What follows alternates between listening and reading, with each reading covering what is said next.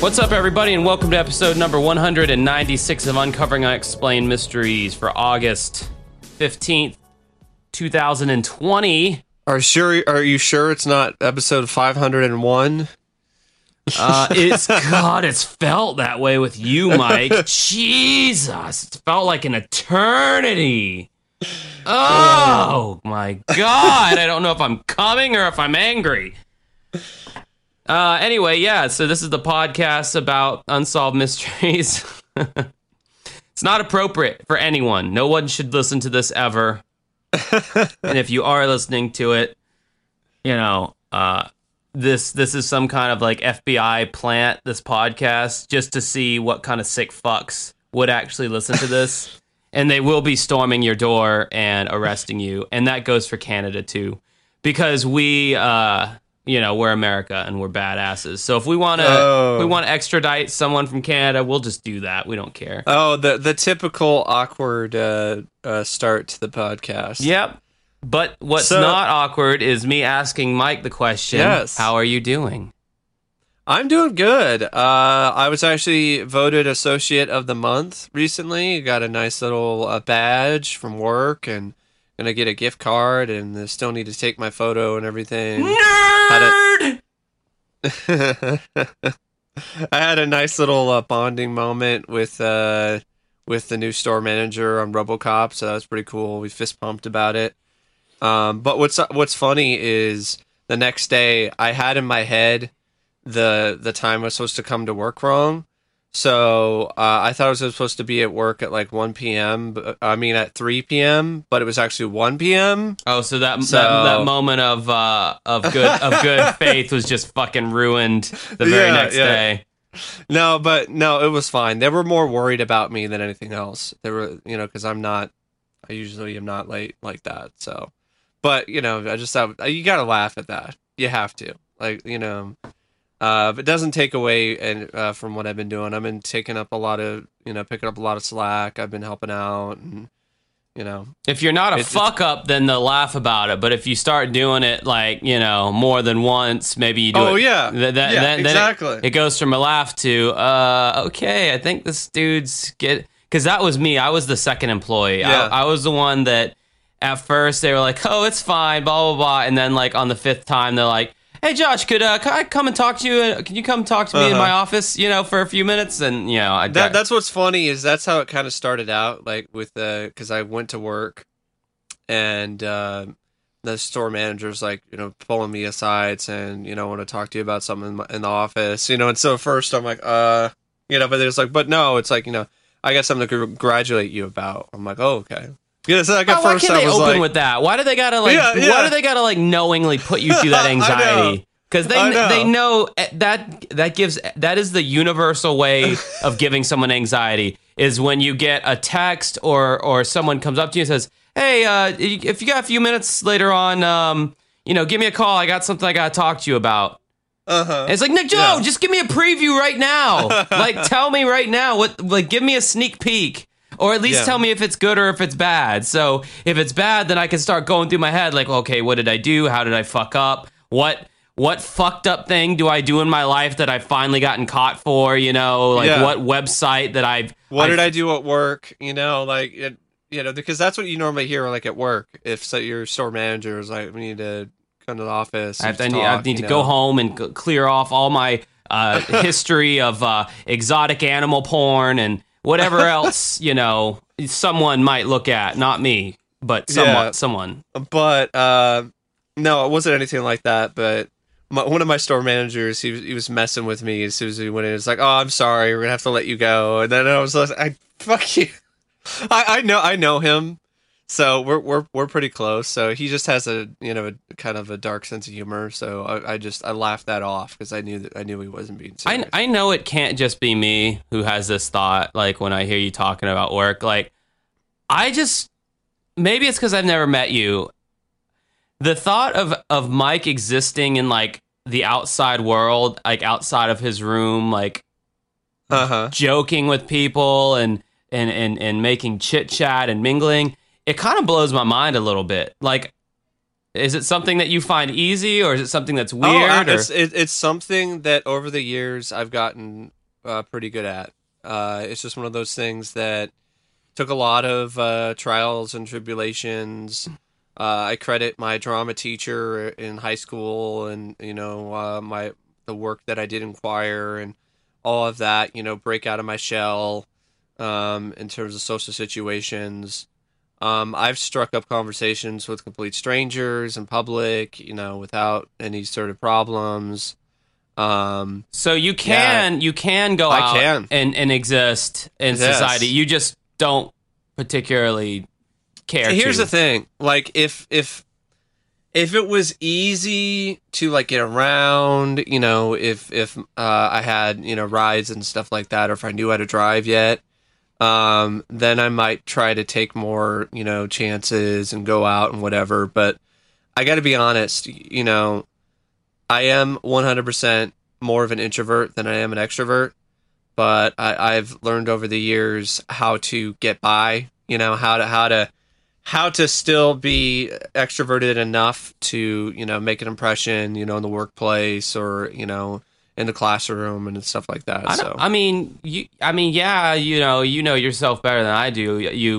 You say you're an introvert, but you're very extroverted with me, and I feel like all it would take is you having the right group of friends up there, Maybe. And I think you'd really like going out and all that. Yeah. God knows I don't have the right group of friends down here. I have a bunch of fucking scumbags that I hang out with. I'm fucking sick of every single one of them. Because of COVID. Especially Kimmy. Oh, dude, I just saw her fucking a few nights ago. Like, it wasn't a crazy encounter or anything, but she comes up to me and she's like, I don't know what she says. She's basically goes, "Hey, man, give me a high five. I think you're a pretty good person, blah, blah, even though yada, yada, yada, X, Y, and Z, and this, that, and the other." And anytime there's a Kimmy encounter, she does all the talking. And I hate that because it's like, I got shit to say too, but she just is so loud and boisterous and in your face. Like, you can never get a word in edgewise with this kind of person. And she's like just super, just kind of got this super attitude kind of personality. And I just... It almost seems like when she's like, "Hey, you're a good person, but here's all these other things," that's condescending. I don't know what she wants from me when she talks to me, because clearly we're not friends. Clearly we don't even really like each other. So I don't know why she makes an attempt. Maybe she's one of those individuals that she just wants to make things right, or to help her own sanity. Yeah, maybe. I mean, in some ways, I can definitely relate to that. Because I get really, really fucked up emotionally if I realize that, I did something or something's happened and, a relationship, a friendship or whatever is and, really close friendship, is in jeopardy because of something I said. It sounds very specific, Mike. I did have a couple moments like that. But actually, as the years have gone by, I've gotten a lot better at handling that too. Like a long time friendship that I had with someone, we just drifted apart recently because of, doesn't like to see political posts on Facebook. We didn't even talk about anything, He doesn't like to see him, or you don't like to see him? He doesn't like to see him. And do you ever post anything that political? I mean, I did fairly recently, about all the things and whatever, cop thing. Well, that, but, I did talk about, BLM and, some of the other stuff like that and the protests. I'm not touching any of that shit with a Well, I'm not touching it right now. Well, no, I know, not right now, but even on social media, I'm not touching it just because... It's like, look, here's the thing, man. It's like, some of you may laugh when I say this, but I am a fucking public figure to a very small extent, okay? I have people that follow me and watch what I do who never say a word to me. They're just in the shadows following me because they're either a fan of either my band or the podcast or my YouTube channel. I'm all over the place on media. And I know it might come as a surprise given the jackass statements I've made on this podcast, But I've never said anything on here that you could like take a soundbite of that would really get me in trouble, you know?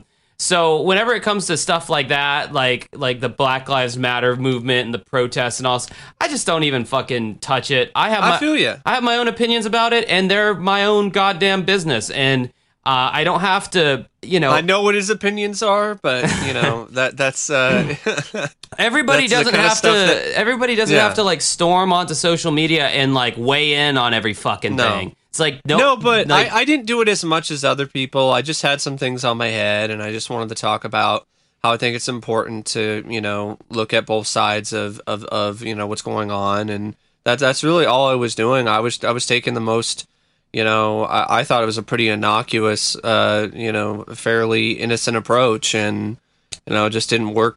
Didn't rub one of my friends the right way. So it's you know, it is what it is. We were drifting apart anyway, so it's just like, okay, all right, bye. You know, it's kind of dude. That happens. That happens in life all the time, man. Like I have so many friends that 5-6 years ago, I'd look at an old picture on Facebook or something, and I'd be like, oh yeah, I used to like hang out with that dude all the time, and now it's like I either completely hate the person or.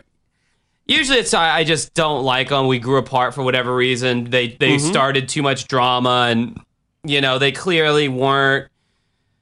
I had gotten to the point where it's like I really wanted to start getting serious about like all my endeavors, whether it was YouTube or the band or whatever. And so I got to a point where like I wanted to avoid drama because all I wanted to do is focus on the music and the YouTube channel and all that.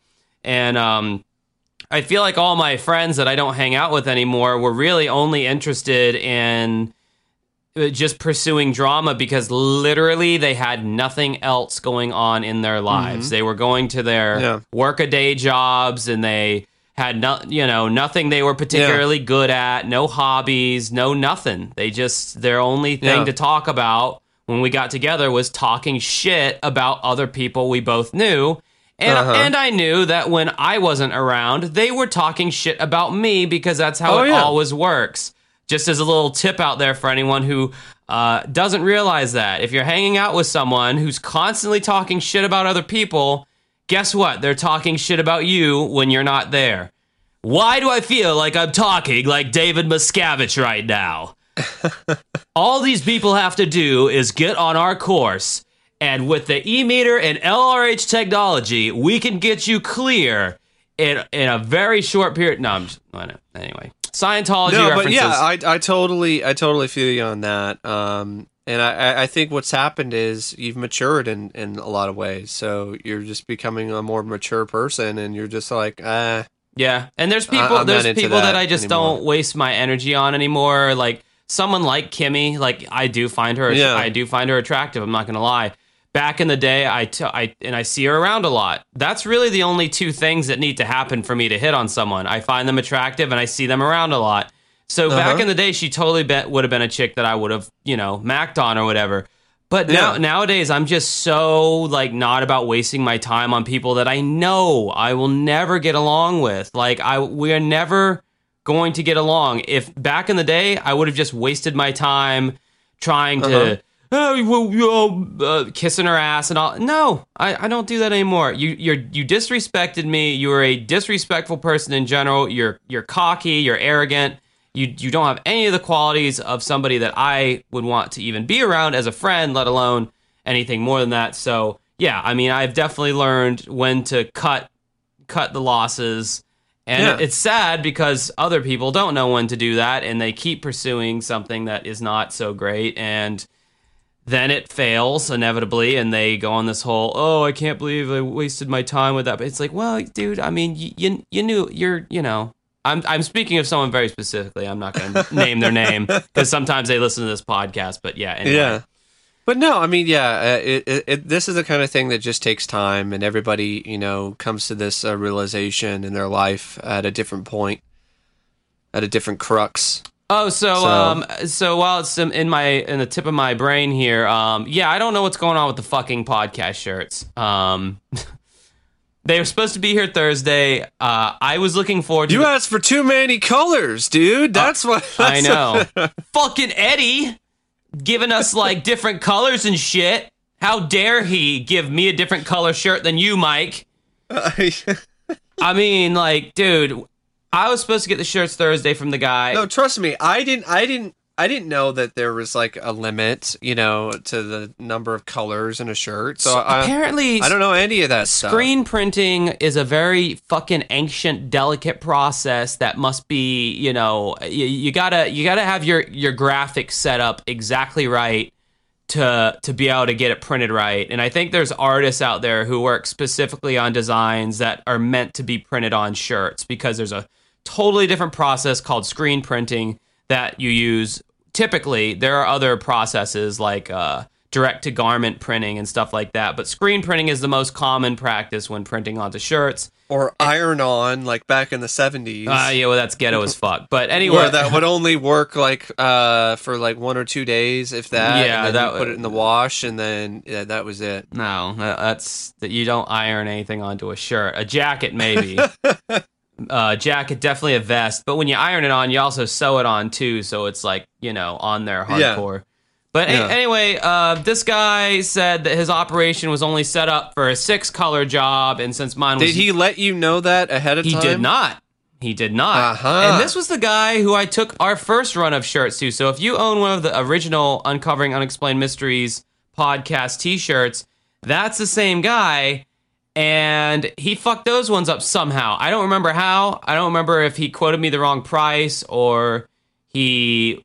I don't know how, but somehow he fucked up so bad that he gave me a free mouse pad with our logo and 2 coffee mugs, which I think, didn't I send you the other coffee mug? Yeah. I'm looking at it right now. Okay. Yeah, so I got some free swag out of his fuck up. We went through this guy for several of my band shirts, Dancing with Ghosts. He fucked up the first design by not adding enough colors, but it was good enough, and people didn't seem to mind. So we ordered a second run through this guy. Why are you still doing? Is it because of close proximity or something? It's like a toxic relationship, Mike. It's like I just enjoy the makeup sex after he fucks up my shirt. It's like, oh yeah, you fucked up all 50 of my shirts. Oh yeah, it feels I know it was gross. I wish I hadn't said it. I wish I could take it back, but too late now. I went to this guy again because I thought he was going to be cheaper, which when I told him everything that I want it to be, softer, higher quality t-shirts. I wanted it to be 9 colors. I didn't want him to skimp because even though the first podcast shirt that we did looked good, the Dancing with Ghosts shirts that we got through this guy, he didn't use enough colors, and he didn't tell us that beforehand. So I made very sure to tell him this time, use all the fucking colors that are on this design. Like, don't skimp out. Like, use all 9 colors. And I even listed the colors. There's dark gray, there's light gray, there's white, there's black, there's blue, blah, blah, blah. So, I wanted him to get it right.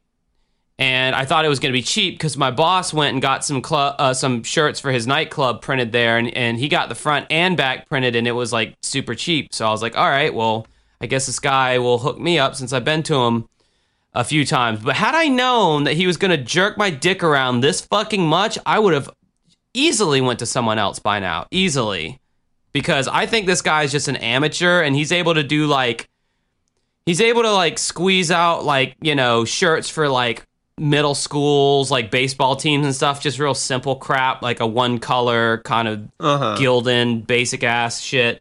But when it comes to my kind of projects, he like the basic ass shirts that Unsolved Mysteries is doing officially. Yeah, exactly. Yeah, but when it comes to the design that I want, and it's not even a complex design, it's 2 cartoon characters and a logo, but I wanted the cartoon characters to have their coloration be correct because, and mind you, that was that design that I finally sent, which I posted in our Facebook group. If you want to go to our Facebook group and see what I'm talking about, it's facebook.com, and then go to the search bar, type in Uncovering Unexplained Mysteries, go to the groups tab, and you should be able to pull us up.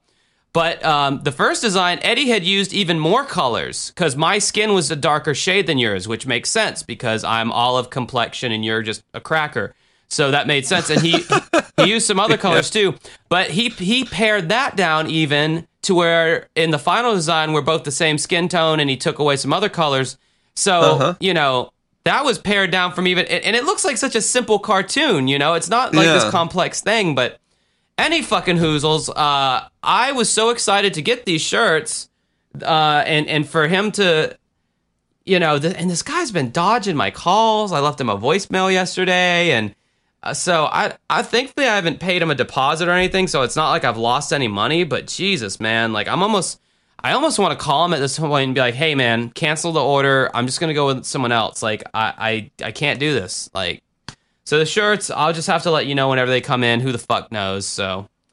Anyway, it's a mystery. Anyway, yeah, so this is a podcast about unsolved mysteries, and we're going to be talking about one unsolved mystery and something that comes straight from the annals of our Patreon account. This was from Robin, I want to say, and this is what you get, folks, when you donate that $5 make you holla a month, then we will do a segment of your choosing. And he wanted me to talk about the prospect of Dutch settlement pre-fleet raised. Now, this is all off an Australian affiliate or Australian branch of ABC.net. I should probably do research. Probably should have done research into this, but I haven't.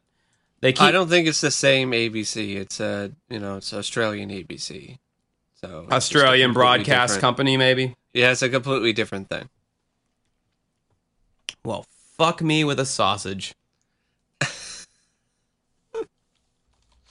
So this has to do with Australia. They keep bringing up something called the First Fleet, and I just Googled that right now because I feel like, because as an American, I have no idea what the fuck the First Fleet is referring to. The First Fleet was the 11 ships that departed Portsmouth, England on May 13th, 1787, to found New South Wales, the penal colony that became the first European settlement in Australia. Okay. The fleet consisted of 2 Royal Navy vessels, 3 store ships, and 6 convict transports carrying between 1,000 and 1,500 convicts, marines, seamen, civil officers, and free people, and a large quantity of stores. From England, the fleet sailed southwest to Rio de Janeiro, then east to Cape Town, and via the Great Southern Ocean to Botany Bay over the period of Botany Bay 18th to the 20th January 1788, taking 250 to 252 days from departure to final arrival. During the period 25th to 26th January 1788, the fleet moved from Botany Bay to present-day Sydney. Okay, so that's what the First Fleet is. I didn't know they had a proper name. So this article, I guess it's about the theory that there was another fleet, another settlement prior to that one. Of Dutch. So similar to the whole America was discovered by somebody else before Columbus, that kind of thing. Yeah, which again, I find the statement problematic that you can discover a place where people already live. Yeah, I know. Like it only becomes legit when a white guy finds it, Yeah. But I mean, I guess as far as the record keeping and all, like, it's not like Native Americans have history books, I mean, that's kind of... Well, they probably have a different kind of record keeping. I wouldn't go that far. They might have a way of keeping records that was different that we don't have access to for, a multitude of reasons. From my understanding, the Native Americans, they were really big on handing down stories from spoken word, and there was like one elder in the tribe who would know like all the relevant stories and would. But they could have documented them in a different way that just we don't have access to because it either no longer exists or we just don't have it available. Well, what the fuck ever. Anyway, this is about Dutch settlement pre-fleet raised. The claim that Dutch survivors of shipwrecks had formed settlements in Australia before the First Fleet has captured imaginations. Mainstream historians are generally skeptical. Oh, they spell skeptical different in Australia. They spell it with a C instead of a K. Mainstream historians are skeptical because of a lack of hard evidence. But a New South Wales man believes he may have found a likely location for a settlement near Carrican Lakes, only 100 kilometers north of Perth. Kilometer, what is that? Like, it's a little bit shorter than a mile, isn't it? It's like 3/5. Don't ask me. Okay. All right. So this is going to be great for every non-U.S. listener because they're going to know all these measurements and shit. I'd never learned the metric system, so it's not my fault, folks. I'm your typical American. I do. Well, I mean, initially there was a whole movement to make us adopt the metric system in the 70s. Yeah, that didn't stick. No. Yeah, but I do like, though, how, like, if you're a drug addict, and then all of a sudden you know all about the fucking metric system, because everything's dealing in grams and kilos and all that shit. So as soon as you start smoking pot, you become a fucking genius of the metric system. Oh, no. So anyway, he says the most likely candidates are the survivors of the Gilt Dragon disaster. Most amazingly, he suggested the settlement may... There was a dragon? Well, like, a dragon was involved? It's like a proper noun. I guess it's the name of a fucking Yeah, show. I know, but that would have been a pretty awesome disaster if, they survived a dragon attack. It's like combining into, like, Japanese culture or Chinese, whatever.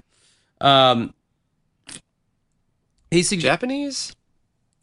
Yeah, I'm trying to move forward with this. Okay? We got a lot to get through here, man. We got a lot of plowing to do. All right. He suggested the settlement may have thrived into the 19th century, but it seems tangible evidence of a Dutch settlement is yet to be found. The ship, Gilt Dragon, or Vergoede Draak, was found off the West Australian coast 50 years ago. Dozens of survivors made it to shore after the vessel was wrecked in 1656. A small group set off for Batavia in the Dutch East Indies to raise the alarm, but little trace was ever found of the 68 who remained on the mainland. Henry Van Zanden, author of the book Lost White Tribes of Australia, Part 1, thinks a Dutch settlement could have thrived in an area he's visited. The precise location is not being disclosed because it's on private property.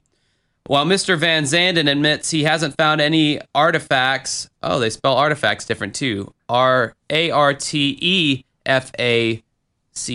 instead of RATI. Wow, we're a lot different than the Australians than I originally thought. Anyway, he hasn't found any artifacts of the 17th century Dutch, but he believes Gilt Dragon survivors could have survived there. Quote, I think I found the possibility that a lost white tribe existed in Western Australia well before the settlement of the east coast of New South Wales. I believe this happened. Okay, JFK. I believe this happened in 1656, he said. Mr. Van Zanden believes the settlement may have thrived until the 1830s and backs his claim with an article published in the Leeds Mercury in 1834. Did you want to... So the next section here is called White Tribe. The newspaper printed a replicated account of a supposed explorer's journey in northern Australia, during which a Lieutenant Nixon came upon a tribe of white people who had been living as an independent group for nearly 2 centuries. I wonder if Lieutenant Nixon has any relation to Richard Nixon. There is an evidence that the article was a hoax, so it was a lie. But Mr. Van Zanden is among those who believes that there's at least some truth in it, and some of it may have come from the real-life explorer Robert Dale. The Governor James Stirling received that account from Dale, who had been exploring at the time, 1832, around the Carrican Lakes, and his journal has never been found, he said.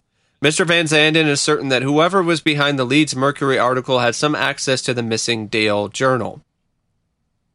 He could see these people in canoes down there. Some had one person in the canoe, some had 2, and it was dotted with all these islands, especially on the northern side. There seemed to be a river from the southern edges, he recounted. In the distance, he thought he could see a group of habitations in a grove of tall trees. Initially, when I first went there, I thought, that's not possible. It's underwater, but on the second occasion that I've been there, the land does rise upwards. It would have made an ideal location to defend. Mr. Van Zanden believes it was Dale who possibly spent time with the so-called lost white tribe. He was just amazed at the story they told, he said. The story they told was a story that their ancestors arrived 170 years ago, and that equates quite well with the Vergold Draic, or Gilt Dragon. According to Lieutenant Nixon or Dale, there have been some inevitable changes in the community over such a long period. They were no longer a white settlement. It wasn't a white settlement as such. They were now a white Aboriginal tribe because they had spent probably 10 to 15 years with their Aborigines. They might have certainly lived separately, and they lived separately across the river to the southern Aboriginal tribe that had been borne out by many Aboriginal stories. Archaeologist Heather Bulith thinks that there may be a substance to the argument. He's done a good job by allocating this scenario to some historical documentations, she said. I think from having a look at it, it fits the bill, and it's really not that far from the coast at all, but it had everything that could sustain a group of people for hundreds of years. Dr. Bulith, who is an adjunct research associate with Monash University, believes that if the Dutch had lived on, they must have relied on Aboriginal people, for without their help, the harsh Australian environment would have led to their demise. She says she had found something worthy of further investigation. What I did find that I think was a bit different to what I found in Aboriginal archaeology was that there were pits, she said.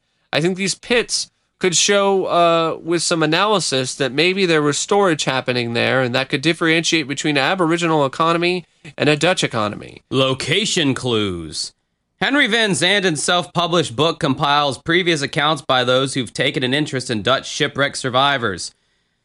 I can't think of a more interesting book I would want to read on a Sunday afternoon than Dutch shipwreck survivors, and reading books on that. Anyway, he's certainly not... Really selling this, aren't you? Yeah, I am. But you see, even though I might not have the most interest in this, I'm still doing it. That's what money can do, people. That's the lesson here. This kind of reminds me of some of the stuff that I read about when I was taking my archaeology classes, and you know, it is definitely, at least for me, a little bit interesting. It's kind of, well, honestly, I didn't know anything about I mean, you know, in America, there's always this joke that, you know, Australia is the prison, you know, country or whatever, and whatever. Yeah. Did I say whatever just twice there? Did I say and whatever? Jesus Christ. Anyway, I'll get back. Isn't it a continent and a country? It is. It's both. Yeah. Both. It's a walking contradiction, or maybe a walking synonym. I don't know. So anyway, he's certainly not the first Australian to get excited about the 1834 Leeds Mercury article. Les Hiddens, also known as the Bush Tucker Man. Okay. I was sent a video as well accompanying this article, an episode featuring this Bush Tucker Man guy. I didn't get around to watching it, but he definitely looked very Australian, whatever that means to you. I mean, the name, like, I'm just curious about. Kind of had a Crocodile Dundee vibe going on with the hat and everything. Yeah. I'm just wondering why he got the name the Bush Tucker Man. I imagine bushes are big in Australia. Uh-huh. And, yeah, I don't know. Everything else. What kind of bush? Well, I remember at the beginning of Rocko's Modern Life, Rocco was a dingo of some kind, and in the very opening sequence of the show, he hopped out from behind a bush. So that's literally all my reference to why Australia is big on bushes. He's a wallaby. Whatever. Is that in the dingo? This is just exposing left and right just how stupid and unqualified to do anything me and Mike are. That's what I think I like the least about this experience right now. But yeah, he jumped out from behind a bush or whatever. So that's what yeah, you know, the wallaby jumped out from behind a bush. Okay, that informed me on an entire continent and their interests in small trees, essentially. I think bush is isn't it it's a term. It's like slang for part of Australia. I don't know. I know it's slang for a abundance of pubic hair. That I do know. Yeah. He's the Bush Tucker. That's why Bush Tucker Man. Not that kind of Bush. Anyway, this Bush Tucker man guy brought the story to a national audience in the 1990s, and he's done extensive follow-up work on the issue. He went looking for locations closer to Central Australia. Henry Van Zanden believes Les Hiddens was, a.k.a. Bush Tucker man, was out by quite a long way and considers other clues which bring the settlement further west. So now they're debating. So this Bush Tucker man and a lot of the other people interviewed kind of remind me of the treasure hunters, you know, when they're talking about the lost treasure, segments and Unsolved Mysteries, where you have the people who are experts, you know, about the Lost Dutchman mine. I think the best example for Unsolved Mysteries would be the Noah's Ark segment. Yeah, because you have like these two people who are like really passionate about this is where it is. These are the reasons why, you know, but for whatever reason. And then you have the other people who are like, no, this is where it is. The Bible, and this is the reason why. People always say, well, the the ark landed on the mountains of Mount Ararat. Well, that's not what the Bible says. It landed on the mountain of Mount, like, oh, wow, man, you just dropped a wisdom bomb. You just, you took the pluralized version of mountains and made it singular. Damn, brah. You smart. So anyway, Bushman Tucker took everything very literally on the article, although he did make adjustment that the latitude was wrong, so therefore he looked more towards South Australia and Palm Valley, but they had different prime meridians years ago. Now we just assume that everybody used Greenwich prime meridian, that zero longitude that runs through Greenwich in England. But other countries, for instance, the Portuguese and the Spanish, they use the Azores as the prime meridian. Whatever the fuck any of this is talking about, I don't know. Now, when you use the same longitude or coordinates as the Leeds Mercury article, that brings you right across a settlement. Mr. Van Zanden admits the lack of artifacts of European origin creates a challenge. The biggest problem is finding European artifacts at the location of a settlement that hasn't been found. Although all of the physical details of the area fit in almost exactly to the Leeds Mercury article, there doesn't seem to be one mistake anywhere. Everything fits in perfectly. The author says the hard evidence was likely washed away in a major 19th century flood. The chairman of the VOC Research Society, Tom Vandervelt, has become an authority on evidence of shipwreck survivors. Vandervelt. He likes Henry Van Zanden's book, but only to a point. It's informing the reader that there's a lot of mysteries, but there's no conclusions, he said. It's interesting reading. It's a very well presented book. It's really good. I can't fault it, and the photographs are very helpful. But the stories attached to it are a bit dubious. Again, for lack of evidence, it's sometimes not even circumstantial evidence. Tom Vandervelt says he's looked at Carrick Lakes before and found little interest. They certainly discovered nothing dating from 17th century Europe. We made it the rules that anything with a straight line was man-made and the rest was bush, he said. It didn't yield anything. The metal detector we used found one bullet, and that was all. I love how Vandervelt is like the stereotypical cliche, like evil German in, you know, like yeah, one of those fucking, absolutely. Yeah, I almost read the last line. Nazi documentaries. Yeah, I almost read the last line as if he said, the metal detector we found nothing, which would be even more hilarious. Oh, and look, ein metal detector. That's perfect, because that's exactly what we need for this expedition. Let's just use this ones that we found. It wouldn't be the most like professional operation if that's how they went searching. Yeah. So, apparently there's a genetic link. Ooh. Mr. Vandervelt won't shoot down all of Mr. Van Zanden's arguments, though. He is putting more faith in DNA testing of samples from Aboriginal people, which has already shown a Western European influence. There's an ongoing attempt to work out when that genetic link started, remembering that not everyone who was on a Dutch vessel was Dutch. Until those tests are completed, it appears the Dutch settlements which predated the First Fleet will remain a figment of the imagination and a target for fevered speculation. Professor Mike McCarthy of the W.A. Maritime Museum has seen more than his fair share of fevered speculation. Does W.A. mean Washington, or does it mean like probably means something else somewhere in in Australia. Means wise ass. There's a lot of ifs and buts, but my rule is not to spoil a good story with the truth by being a boring bureaucrat. You allow bureaucrat. people... I can't say that word, so fuck it. Yeah, that's pretty much how I've been on this whole article. That's the best that it's going to get. I never claimed that I was the best there was or the best there ever will be when it comes to reading things.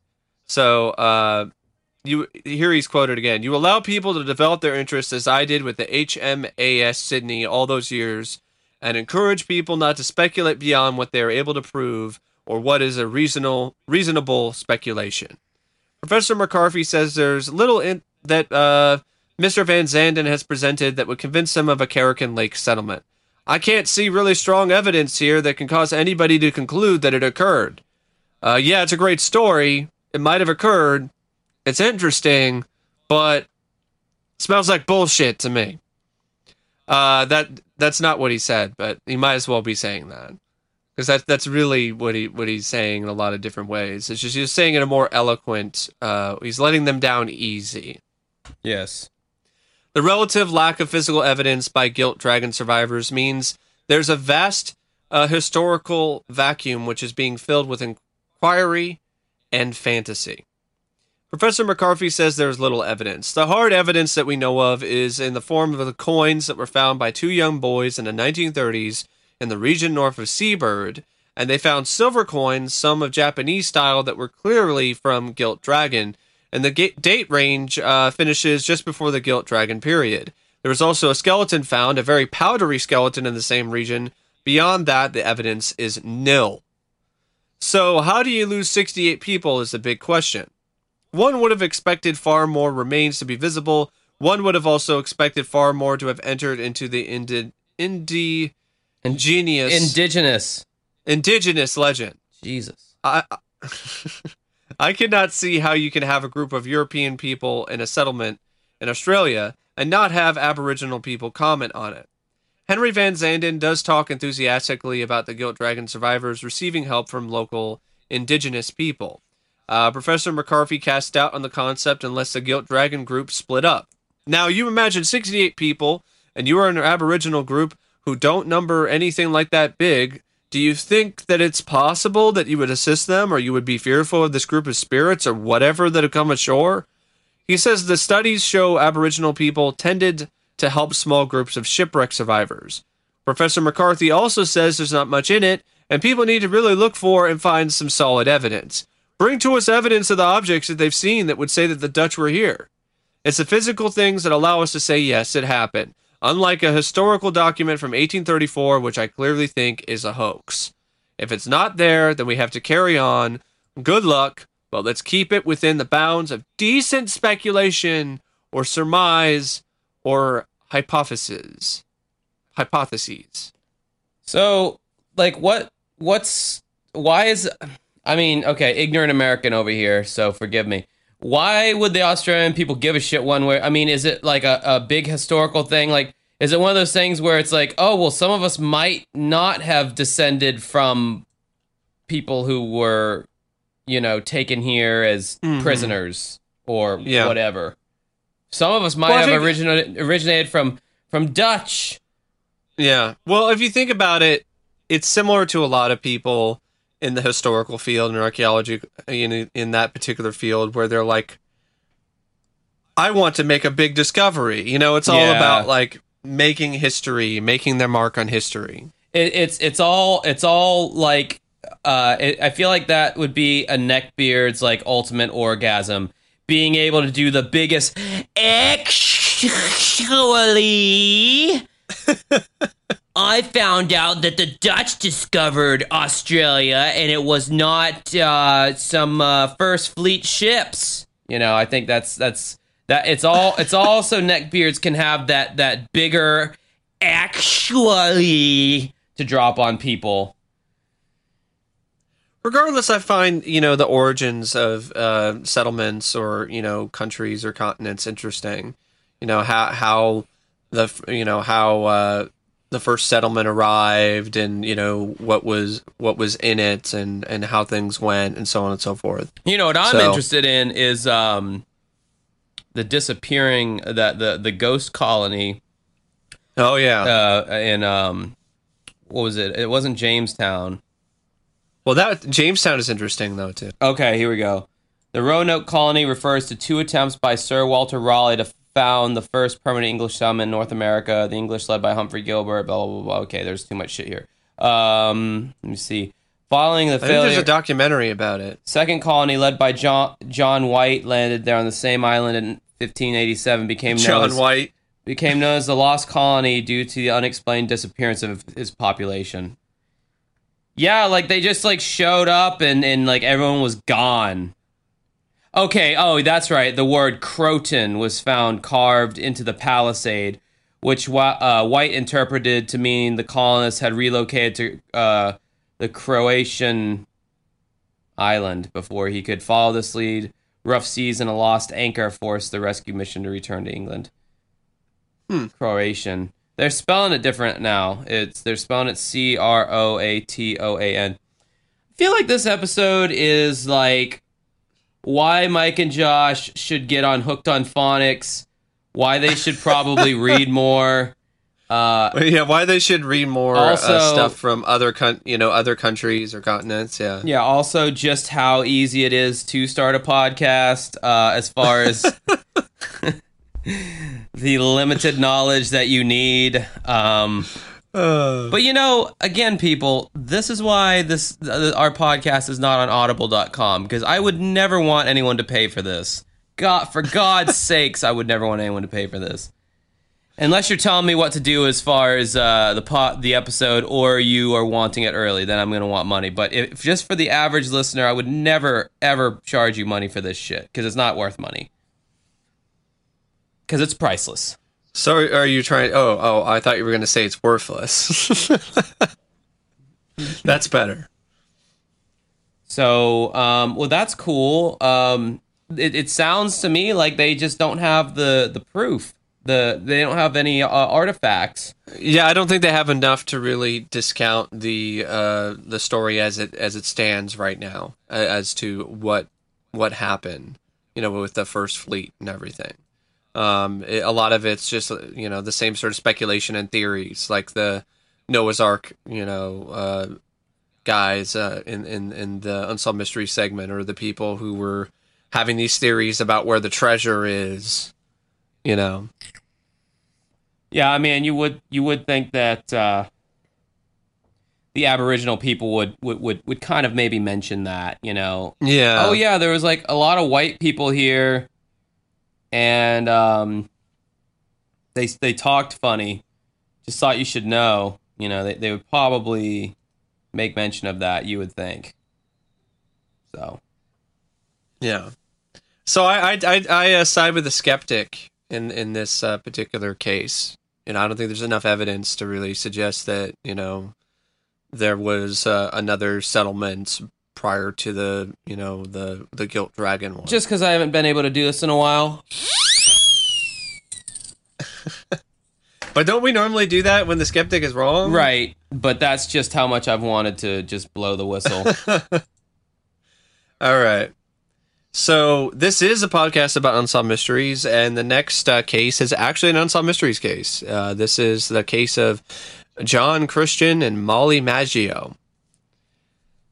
So this is from season 11, I believe, of Unsolved Mysteries, because I've been going backwards with the show. This isn't like prime great Unsolved Mysteries in terms of the case, but I thought it was fun enough. I thought there was enough going on with this one that was worth talking about. You have some fraud, you have some robbery, you have some stuff like that, you have some intrigue, and the reenactments are entertaining. Are we pretty much just telling people to skip this episode in general? I think that's the general vibe that we're giving off right now. Nah, not at all. We're just being honest. You're not helping sell this anymore. No, we're not telling people to skip it. We're just being honest. It sucks. Hey, I'm not the one saying it sucks. You're the one that's saying it sucks. I didn't think it sucked. I thought it was good. I mean, anyway, yeah. If you want to go off like the choice cuts of meat when it comes to old Unsolved Mysteries episodes, I mean, shit. I'm just saying the same thing that we've said when we've covered cases like this. First 20 episodes, I think we knocked all those out, and then ever since then, it's just been like, ooh, random gem here, random gem there.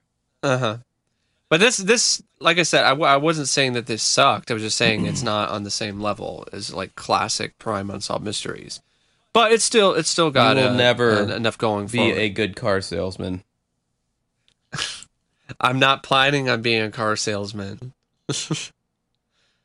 So anyway, in May of 1992, Brent Trouth of Baton Rouge, Louisiana, decided to sell his Nissan sports car, and a man named John Maggio became a potential buyer. All Maggio needed to finish the deal was a cashier's check, and Brent agreed to take him to the bank. However, along the way, and without warning, and out of fucking nowhere, Maggio pulled out a gun, planning to steal Brent's car. The two struggled until Brent was shot in the leg. Then Maggio jumped out of the car, leaving Brent to drive himself to the hospital. I mean, this Brent guy is a badass. You got shot in the fucking leg, and kept his drive your ass to the hospital. Yeah, kept his cool enough to like struggle with the fight Maggio. Yeah, while driving at the same time, and just that dude, and then he like while driving, he bites Maggiano, and that's what I'm gonna call him from now. He bites his fucking shoulder to where Maggiano drops the gun. Brent throws it out the window, and Maggiano's like, "Let me out!" And he's like, "No, I'm not letting you out." And then Maggiano just opens the door and tucks and rolls out of the fucking car, while Homeboy has to drive to the hospital with a goddamn bullet wound through his fucking knee, which I cringe, dude. The knee is like, that is one area you don't want fucked up. The knee and like the spine and the rotator cuff, wherever that's at. Yeah.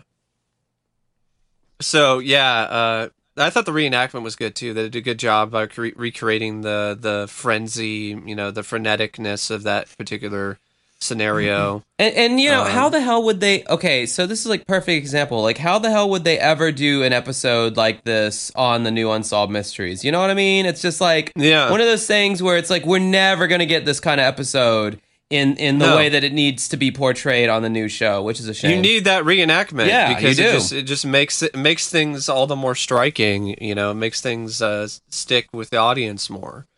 So Maggio was then arrested the next day and charged with attempted murder. He pleaded guilty and was sentenced to 5 years in prison. After he was paroled, Maggio went to Mobile, Alabama, and got a job as a boarding agent for Fillet Green Shipping Services. This job involved processing payroll accounts for ships in dock. Now, here's the thing. I understand you're not supposed to, like, judge all convicts, like they're untrustworthy and so on and so forth. But this guy clearly is not your, the white collar, crime guy, or the guy who he was busted for like a little bit of weed or something and went to prison for 5, that kind of thing. Like this is the guy who like was going to shoot a guy and steal his car. And he actually wound up shooting him in the leg.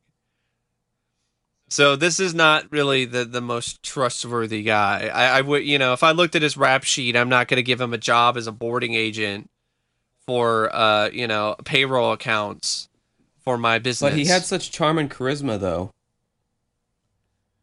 Can't fall for that. Yeah, cannot fall for that. That's some. I like how stern you got just then, Mike. It was very it was very serious. You can't fall. Well, I mean, hey, we've watched so many episodes of this show, and that's what these fraudsters do. They have this charisma. They're sociopaths. They know how to, put on this fake veneer of civility and being the best employee, but they're just there to rip you off. Yep, they're always the last person that you would expect. So the service involved sizable amounts of cash. While in Mobile, Maggio fell for single mother Molly Perez. After a whirlwind romance, the two married in April of 1999. Although the marriage appeared to be perfect, it wasn't. Her mother claims that Maggio was sometimes abusive and violent towards her. Molly's daughter told her grandmother that she was terrified of him and did not want to be around him. They showed like a reenactment of Maggio and his wife at like some party or something, and they established this whole thing with the grandmother and the daughter, and that's just, I mean, that's just so, like, how does the mother not? But it seems like the mother in this scenario, she was probably afraid too, so she probably didn't want to, say anything. Probably. So that's probably, what was going on. But anyway, in August of 1999, Maggio called a local bank in his capacity as a Philip Green agent and arranged to process a cash check for $197,000. That's 1990's $197,000. Yeah. Might as well double that for today's money. Then sometime over the next few days, authorities believe that Maggio went into his office after hours and took a blank check.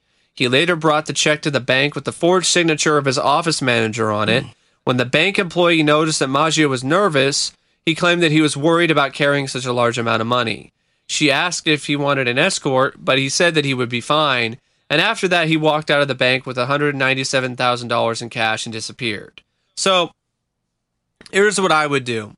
If I was a bank employee, I would do whatever I can to stall this and not even allow him to walk out with his money, because the guy's clearly nervous. If it's not a normal thing. It's not a guy you see very often. So it's not one of those things where it's like, oh, he's been here multiple times. Well, he's actually has been there multiple times, but not in terms of like this amount of money. So when you have a guy who, is doing this huge amount of money, I mean, I don't know. I mean, I would definitely, this is where it would be nice to be able to do background checks for this kind of thing as a bank employee. Like, can they do that? Just to cash a check? Can you do? Well, yeah. I mean, especially if it's that large. Yeah, I mean, you'd think, because I'm thinking to myself, any check that I've ever gotten from someone, whether it's from a wedding or whatever, and I go to, if it's anything like, if it's anything above like, $500. Well, actually, now I just use the app. But back in the day, before they had the app, where you can just take a picture of the damn check, and that way you're insured that you can just hold on to it. I would go inside to the actual bank and go to the teller and have it, because I didn't trust the ATM, because you can insert your check into the ATM and it'll deposit. But I'm like, well, what if it eats my check or something? It's all that money, and then I have to get a new check from the people, and it's like a huge pain in the ass. So I would go inside and, I mean, if you walk in there and, you have a check for that huge amount of money, and you're trying to get it cashed, it's like, that is kind of suspicious. That's what I'm saying. Like, it's just a very suspicious kind of thing. But I don't know if that warrants a background check, though. I mean, that's kind of an invasion of it is privacy to a certain extent. It is. But, it would be a way to prevent certain things like this from happening. Like, you get the background check, and then it would just be like, nope. But the next day, one of his coworkers received a call from their accountant asking if they had written out any big checks. She said that they did not. So the accountant asked for her to look for a check with a specific number. She looked, and it was not there. Realizing that someone had most likely stolen the check and the money, they contacted the police. In the reenactment, her reaction is the typical, sort of like, like, the shoulders are slumped down, and it's just like, oh, man. Wah. So they contacted the police. Investigators confirmed the signature was used on the check was a forgery. At around the same time, Molly dropped off her daughter with her mother. She and Maggio then left Mobile in a new $35,000 SUV, which she had purchased with some stolen money. Now, 4 months later, the Maggios reportedly turned up in Staten Island, New York, using the aliases of Rick and Sarah Parker. Now, Maggio, the way he's portrayed in the reenactments, like, he's got this Boston accent, and I don't think it's really the best, accent. It's kind of, it's not that genuine. But it just adds to the overall sort of enjoyment of this segment. So over the next year, Maggio bounced back and forth from one job to another until he was able to get a sales position with an autograph dealer in Manhattan. When he attempted to cash a $1,500 check on his employer's account in 2001, a teller's routine authorization query led to the accusation that Maggio had embezzled $14,000 from the company by using forged authorization signatures. However, by the time the police were notified, the Maggios were on the run again. So this shows that there are some places that have the authorization, stuff, but maybe it's not technically a background check, but it's another sort of, thing, for authorization and so on and so forth. Like an extra step, like other than, oh, you got a signature. Like you call the people, call the business up, ask them what's going on, and then they're like, no, I didn't authorize, a check for that amount for him to cash. So maybe not background check, but like always make that, that extra call to the company to see, if this is a legit scenario where the employee is asked by the employer to go in and cash this check.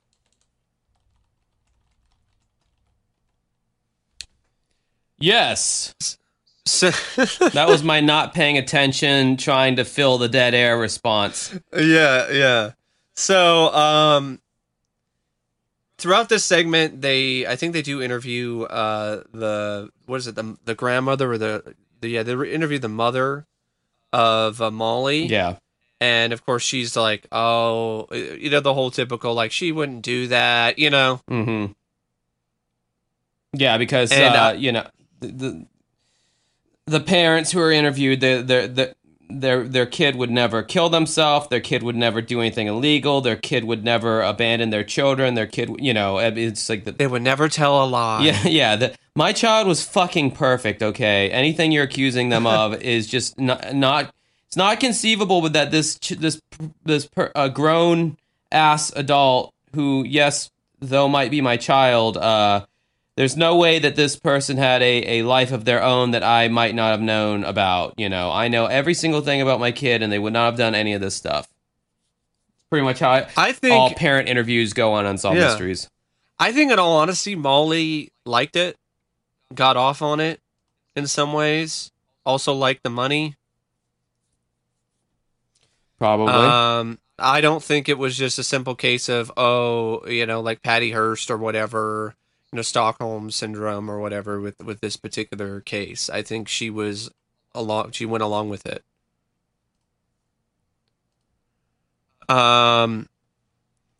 So by the time the police are notified, they were on the run again. While leaving, Maggio contacted his landlord, saying he had to take Molly to the hospital. He asked the landlord to take care of their dog until they returned. When she entered their home, she discovered that the place had been trashed. The dog was just left behind and had like torn up the couch and everything. That was really too bad. What are your thoughts on that? My thoughts are, I had to cram this episode before the podcast, and by this point in the episode, I was setting up for the podcast and waiting for my energy drink to get cold enough for me to enjoy, so I was not paying attention to this part. Okay. Let's just talk about the hypothetical scenario of being a landlord and dealing with something like this. Like, how do you think, how would you feel? How do you think that would go? Because I'm pretty sure, like, being a landlord, I've watched a few shows about, like, tenants and stuff like that. It's not all roses. Like, it some of it is, like, fucking awful, and it's just a nightmare for landlords to deal with, for these type of tenants who just like, oh, I'm gonna go do this, but I'll be back, and then nope, and then the place is just trashed, and you're fucked, and you're out of money. Well, that's why the deposit is so important. Getting that. That's why. The way that things are set up is so fucked up nowadays, and it's been fucked up for years. Where you can get it, somebody can make a deposit, but just because they made that deposit, no matter, I think, even if it's not even the full amount, of rent, because they paid you money, they are now a tenant in your apartment or in your home, and they have all these legal rights and all these legal protections that are given to them, even if they're not paying their rent, even if they're trashing the place, even if they're doing all this other shit. They legally have way too much protection. So you have all these instances where you have landlords who have tenants who are fucking flakes, who do this repeatedly over and over again to other, places that are ran by other landlords, and it's just a cycle of that's why people just abusing the system. Most places that are set up correctly have it set up to where whenever you want to move into a new place, you have to pay first and last month's rent up front, and then you have to pay a deposit. So, for instance, when I moved into my house, rent at that time was $918 a month, which I fucking miss that amount so much. Yeah. Now it's like up to now it's like $100 more than that, pretty much. But so I had to come up to move into that house. I had to come up with let me see here. 918 times 3. I had to come up with pretty much $2,754 because that was first and last month's rent and then a deposit. So if I decided to trash the place and they found out about it, they could, evict me or whatever because I'd be breaking the rules of the contract because you're not supposed to do that. And they would take my $918 that I used for a deposit, and they would use that to, No, but when it comes to the amount of damage, though, that a lot of these people cause, like the deposit is not enough to cover it. Yeah, and I can see that. It depends on. And at the same time, the way that the eviction rules are, like yes, you legally can, and if they break the contract, you can evict them. But because of the way that things are set up, it just takes way too long for that to happen. And there's all these other protocols and all these other things that have to fall into place. Tenants have way too much protection, if you ask me. And a part of me, I get why it's there. So, bad landlords can't abuse the tenants. Okay, I understand. But there needs to be more of a middle ground here instead of like all of these protections for tenants who are just who should not be there anymore because they've stopped paying their rent. They've stopped doing this. And there are cases where it can go on for months. Mike, this battle with the landlord. Mike, the evil landlord. I'm not evil. Go check. There are so many horror shows out there, like real life. I'm not just talking about the movies like Pacific Heights and Michael Keaton. I'm talking about like actual cases of tenants that just completely just wreck the place and make it so they in some instances they have to just stop being landlords because they can't afford it. Yeah, I've been a fucking amazing tenant, so I know they love me probably. They barely hear from me. Although they will be hearing from me soon because there's a hole in my wall that I'm gonna hopefully pass off as is that the one that I threw Stephanie through? Yes. Yeah. I'm hoping I can. Well, okay, so that wall is water damaged, and there's a separate hole that was purely caused from water damage. But then there's another hole that me and Stephanie just totally made, and I'm gonna try to pass both holes off as water damage. Oh, you're gonna be one of those tenants. Yeah. So that so they'll just repair it for free. Tisk, Josh. Well, if the wall hadn't been so soft, I wouldn't have been able to ram her through it. In my defense, which doesn't really make the story sound that much better, but still, no. Can you imagine that, like you're on trial and it's like, well, in my defense, if the wall wasn't so weak, if it hadn't been such a pussy ass wall, then I wouldn't have made a hole. And for those of you who were wondering, that was 4th of July last year. Anytime Stephanie gets drunk, she always wants to antagonize and she always wants to wrestle. And so she did this whole thing where she got on my back and started choking me. So I started slamming her into the wall, and she went through the wall. And at that point, it was like, okay, we should probably stop doing this, because now this is something I have to deal with. Yeah. And I've chosen till just now to fucking deal with it. So anyway, the Maggios, they left their home. The landlord had to deal with all their bullshit, and the detectives later discovered that Molly had purchased 2 airline tickets for a flight from New York to Los Angeles. But there have been no sightings of them on the West Coast. Molly has not contacted her daughter since 1999. Yeah, she left her daughter behind. So that's another reason why I think this is totally something that she was going along with. You know, she liked it. She was into the whole idea of being with this bad boy, John Maggio. And, I mean, really? Just to leave your kid behind? Like, I know one mom in particular who,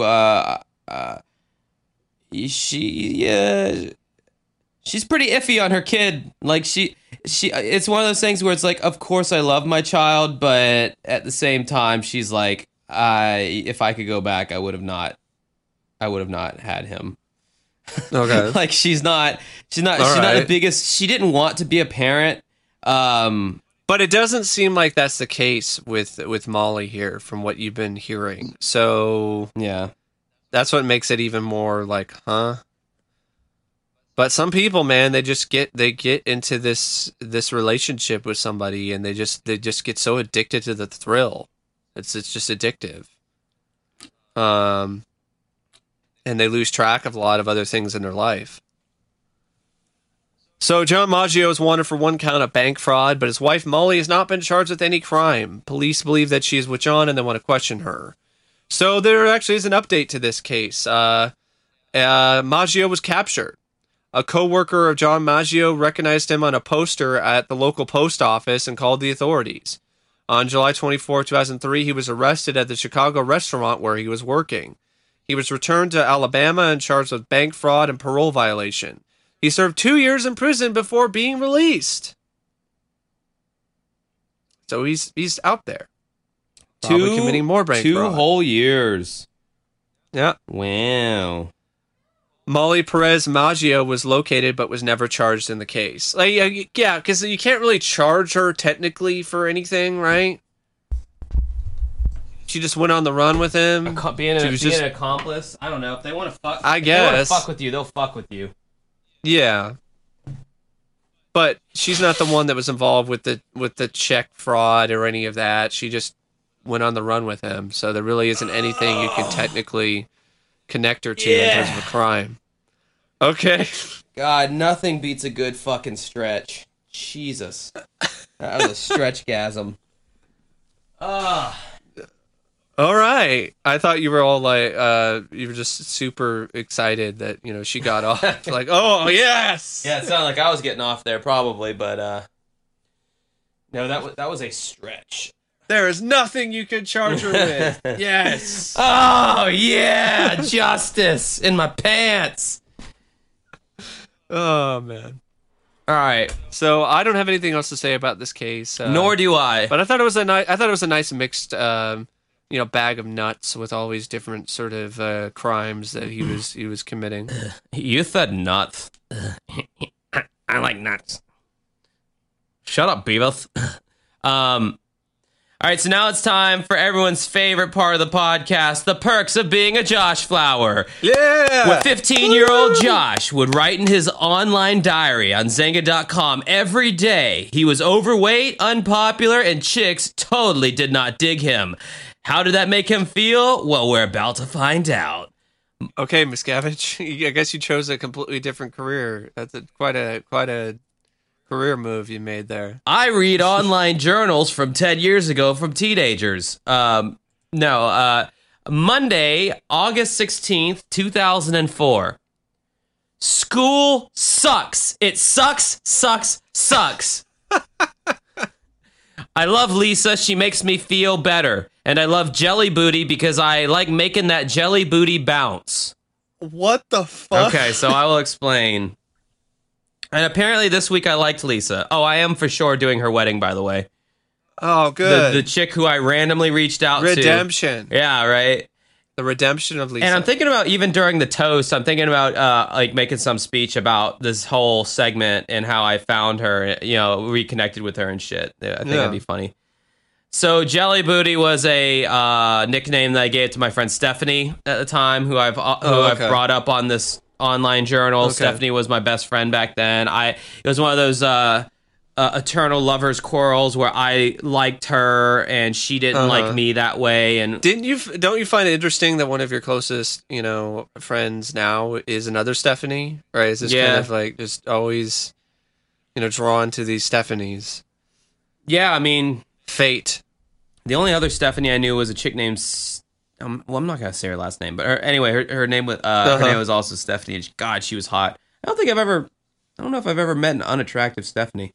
I actually reached back out to Stephanie as well, the one in these diaries, and we've been talking on Instagram and shit. Oh, cool. She's like married and living in California. Mm-hmm. So yeah, I always used to say stupid shit like make that jelly booty bounce. I never fucked her, so the jelly booty never bounced. But apparently, she had a nice ass back then. Probably still does. I just love the whole what's become a typical Josh Flower diary, thing where it's just school sucks. Yeah, sucks. Yep, anger, puberty, just flaming inside of me. Now we're moving on, and then it's like I like this. Yeah. Now we're moving on to Wednesday, August 18th, 2004. Holy shit! This day has fucking sucked.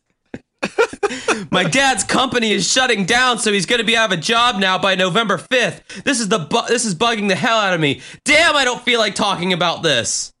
But you're going to talk about it anyway. Nope, that's all I said.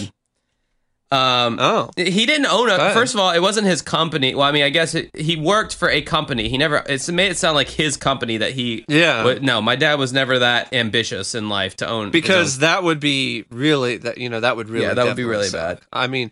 Losing the job still sucks, but like losing a job that like it's your company, that's mountains of debt. That's really, that could be what is providing, the mortgage and all of that for the home and stuff like that. I wish my dad had taken the time to explain to me at that age that, hey, there's such a thing as like severance packages and stuff like that. Mm-hmm. He just said, oh yeah, they let me go and now I don't have a job. And meanwhile, there's all this other stuff going on, where he was going to be just fine. And my mom was always the main breadwinner anyway in our family. My dad made like almost half as much as my mom made. So, together they made a good living with their combined income, but my mom always made more. So, that was Wednesday, August 18th, 2004 in my life. And so now we move on to... What else sucks?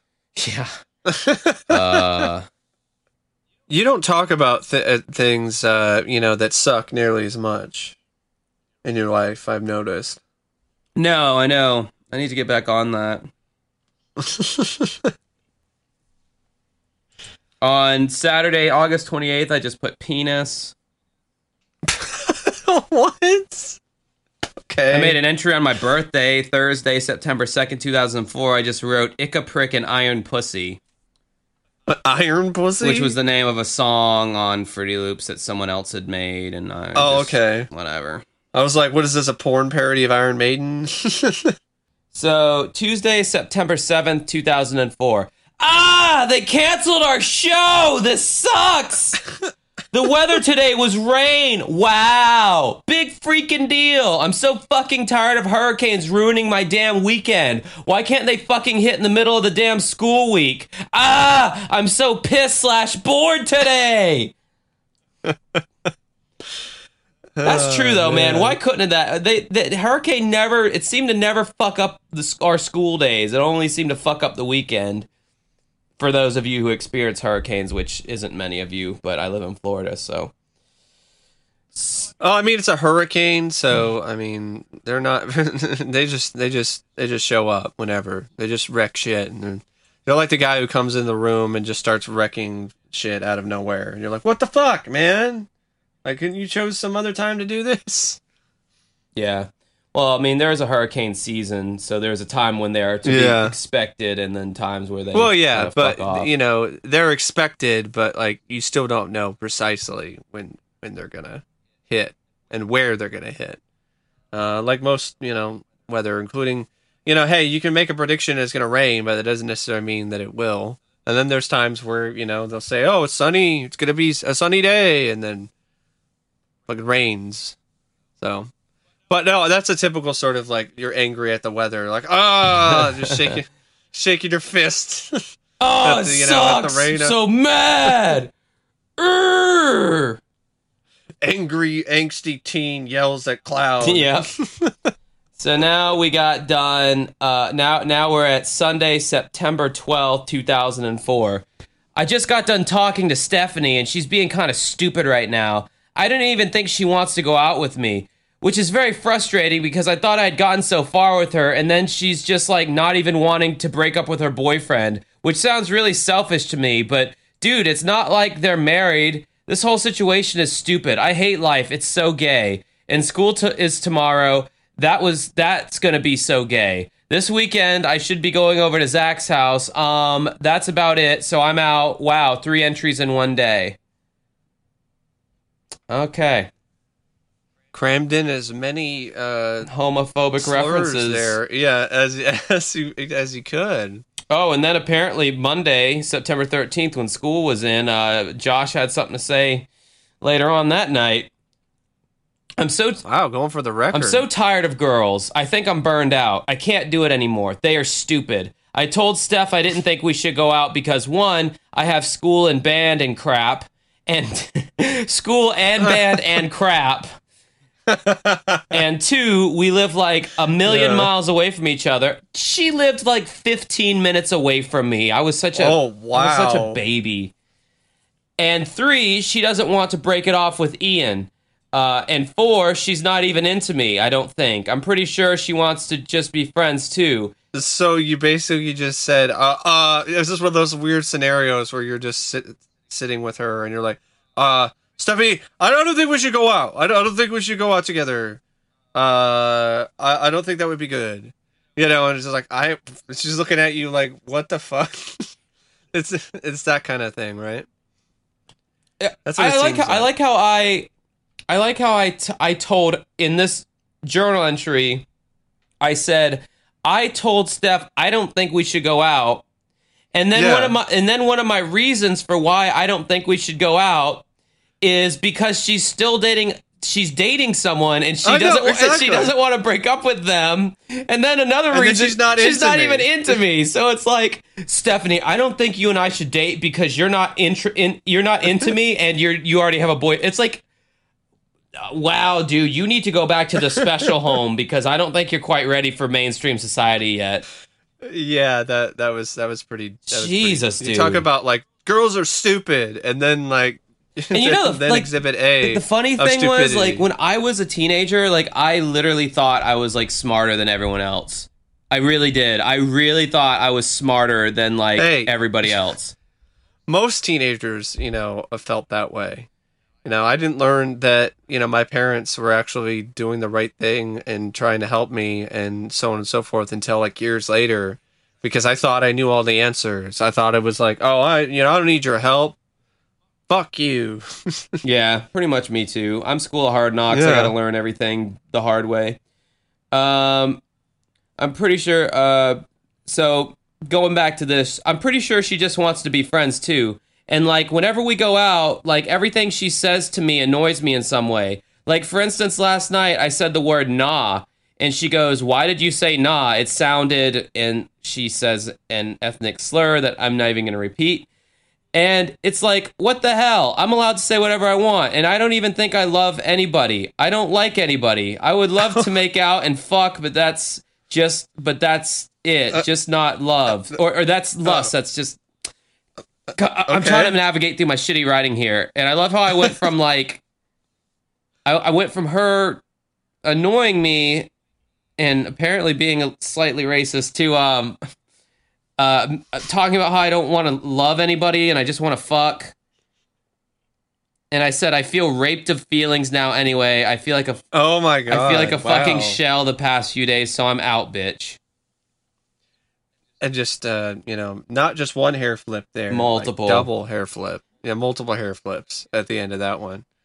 Because he had to be like, I'm out, bitch. And, like, the fucking weirdest part about all of this is that I know for a fact that Stephanie had a Zanga as well. And we were friends on there, and she was seeing every last bit of this.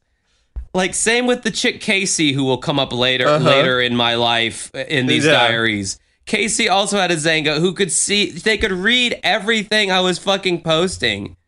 And it's like, that apparently didn't bother me. I was going to say whatever the fuck I wanted to say. I don't care if you see it or not. Okay, this is the last one I'll read for this time, and then we'll wrap it up. Monday, September 20th, 2004.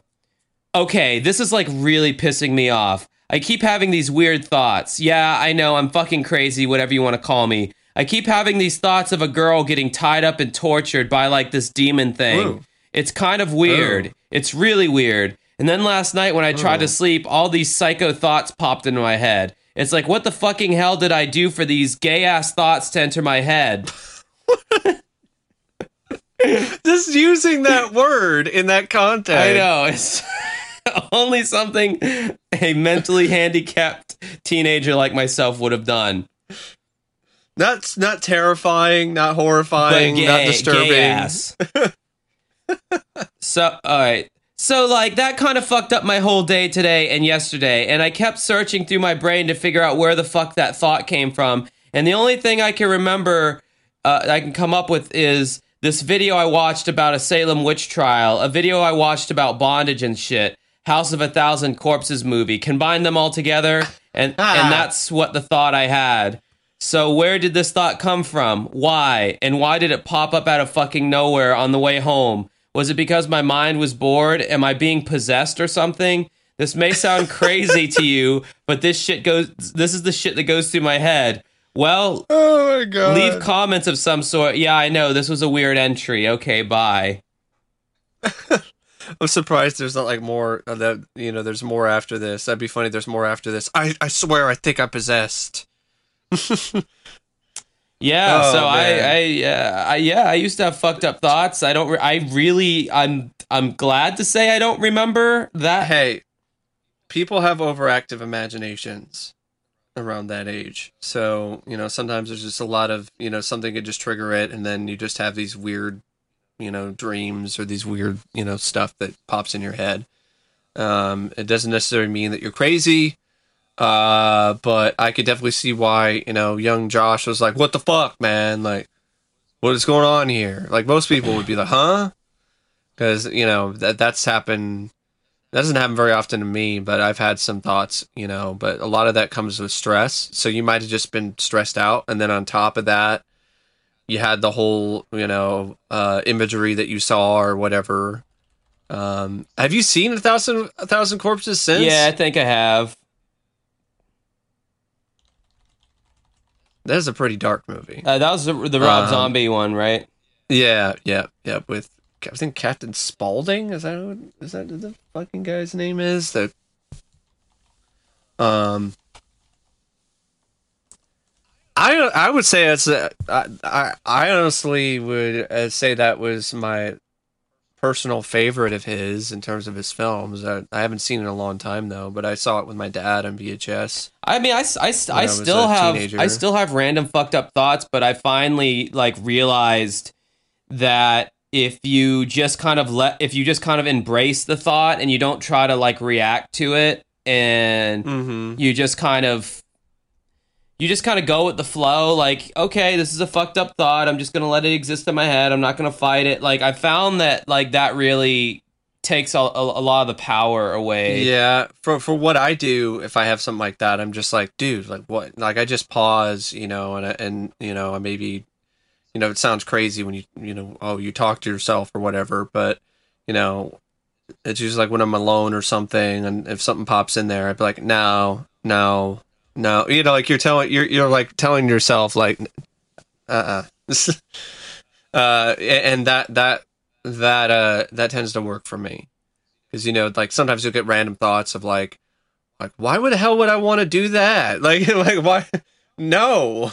Yeah, like I mean, I'm not doing that. Like I'm not walking in front of traffic. What the fuck? I'm not that depressed. Yeah, exactly. And this guy broke it down so genius one time, because I used to, and this is a form of OCD. It can be. It's called pure O, the pure obsession. Yeah. You don't necessarily have any compulsions, but you have these intrusive thoughts that give you a lot of anxiety. And for instance, this professor, he would talk about how he had these problems where he would be in the subway waiting for the train to come, and he's like, what if I just jumped in front of the subway, And it would just really fuck with him, because it was like such a crazy thought, and it would make him so fearful, like, oh my God, am I going crazy? Am I suicidal? And then after he broke everything down, he finally kind of gave you the solution to those crazy thoughts, and it's worked for me ever since. He goes, from now on, anytime I have a crazy thought, I think to myself, yes, I can do that. I could jump in front of the train, but do I want to do that? And No. Of course, the answer is always no. You don't want to do it. And then when you're able to make that distinguishment that, yes, I could do that, but then you have to search your heart and be like, do you really want to do that, though? And it's like, well, no, I don't. Well, okay, yeah, that's then. basically just a thought. that's basically what I do. I'm just like, it just pops, some of that stuff pops in there, and then you're just like, I thought about getting violent with this one guy who he accused me of he said that I looked like this guy who's a known sex offender in Jacksonville, and he thought I was the guy. Ooh, yeah. I think you told me about that. Yeah. Yeah. And I wasn't. And it was clear that I wasn't. And it was almost insulting that he would even compare me to this pile of human garbage, because I look nothing like the guy. And it was almost like he was dissing me, like to even be that stupid that you would make that comparison.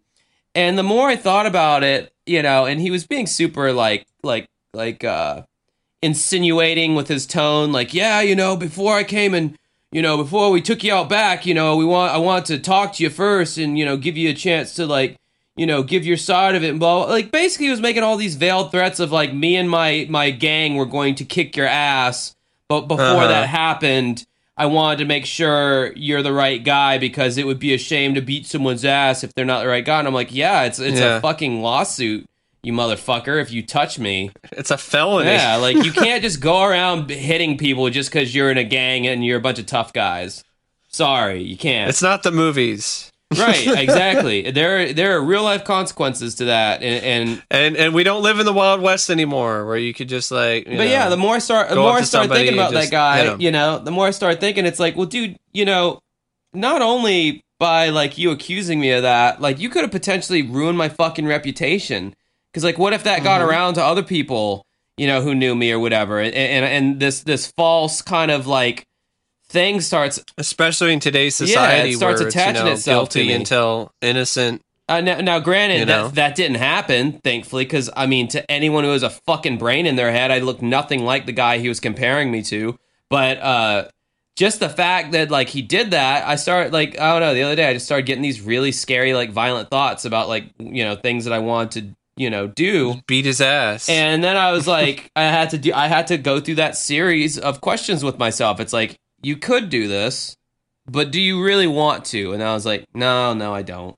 But at the same time, like, could you really do this? Like, some of that is like, could you really do that? Like, well, I mean, I'm not going in depth. I'm not going into details about. I know, but I'm just saying, like, some of the stuff that, kind of pops into your head, like, you can also take a pause and be like, I can't do that. I mean, I'm a fucking twig. I get my ass beat. Like, what am I thinking? Like, no. My violence didn't involve fists. It involved other things. Well, yeah. I mean, then you could probably do that. That's what I'm saying. But yeah, it's one of those things where people have dark thoughts. It's not. If you have them like consistently, like over and over, like every day, then that might be a point where it'd be like, maybe I should talk to somebody about it or something. But like if it's like every now and then, you know, people, let's be honest, we're kind of weird. We're not, you know, our brains are weird. Yeah, no. There's so many mechanisms that are left over from when we were more primordial and more Neanderthal kind of, you know.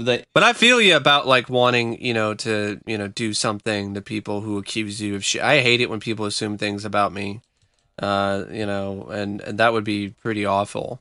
Like I've had, you know, it's very minor in comparison, but you know, the people who still assume shit about me and make shit up on YouTube and make hate videos and crap, like I've thought about, like, you know, in the past, you know, like sometimes thoughts will pop in and you find out where they live. Yeah, beat them up or whatever. That whole fantasy. But it's like, fuck, just don't even acknowledge it. Just be like, whatever. People are just lame sometimes.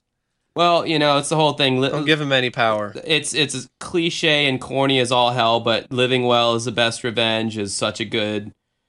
It's such a good quote because it is so true. Because if you just like kick ass at life and you just kind of live your dream and do the thing you want to do, all those people, they're either going to be super jealous of you and they're just that's gonna eat at them like every day, or they're going to continue being losers who they may not even think about you and what you're doing and your success, but they themselves are doing nothing.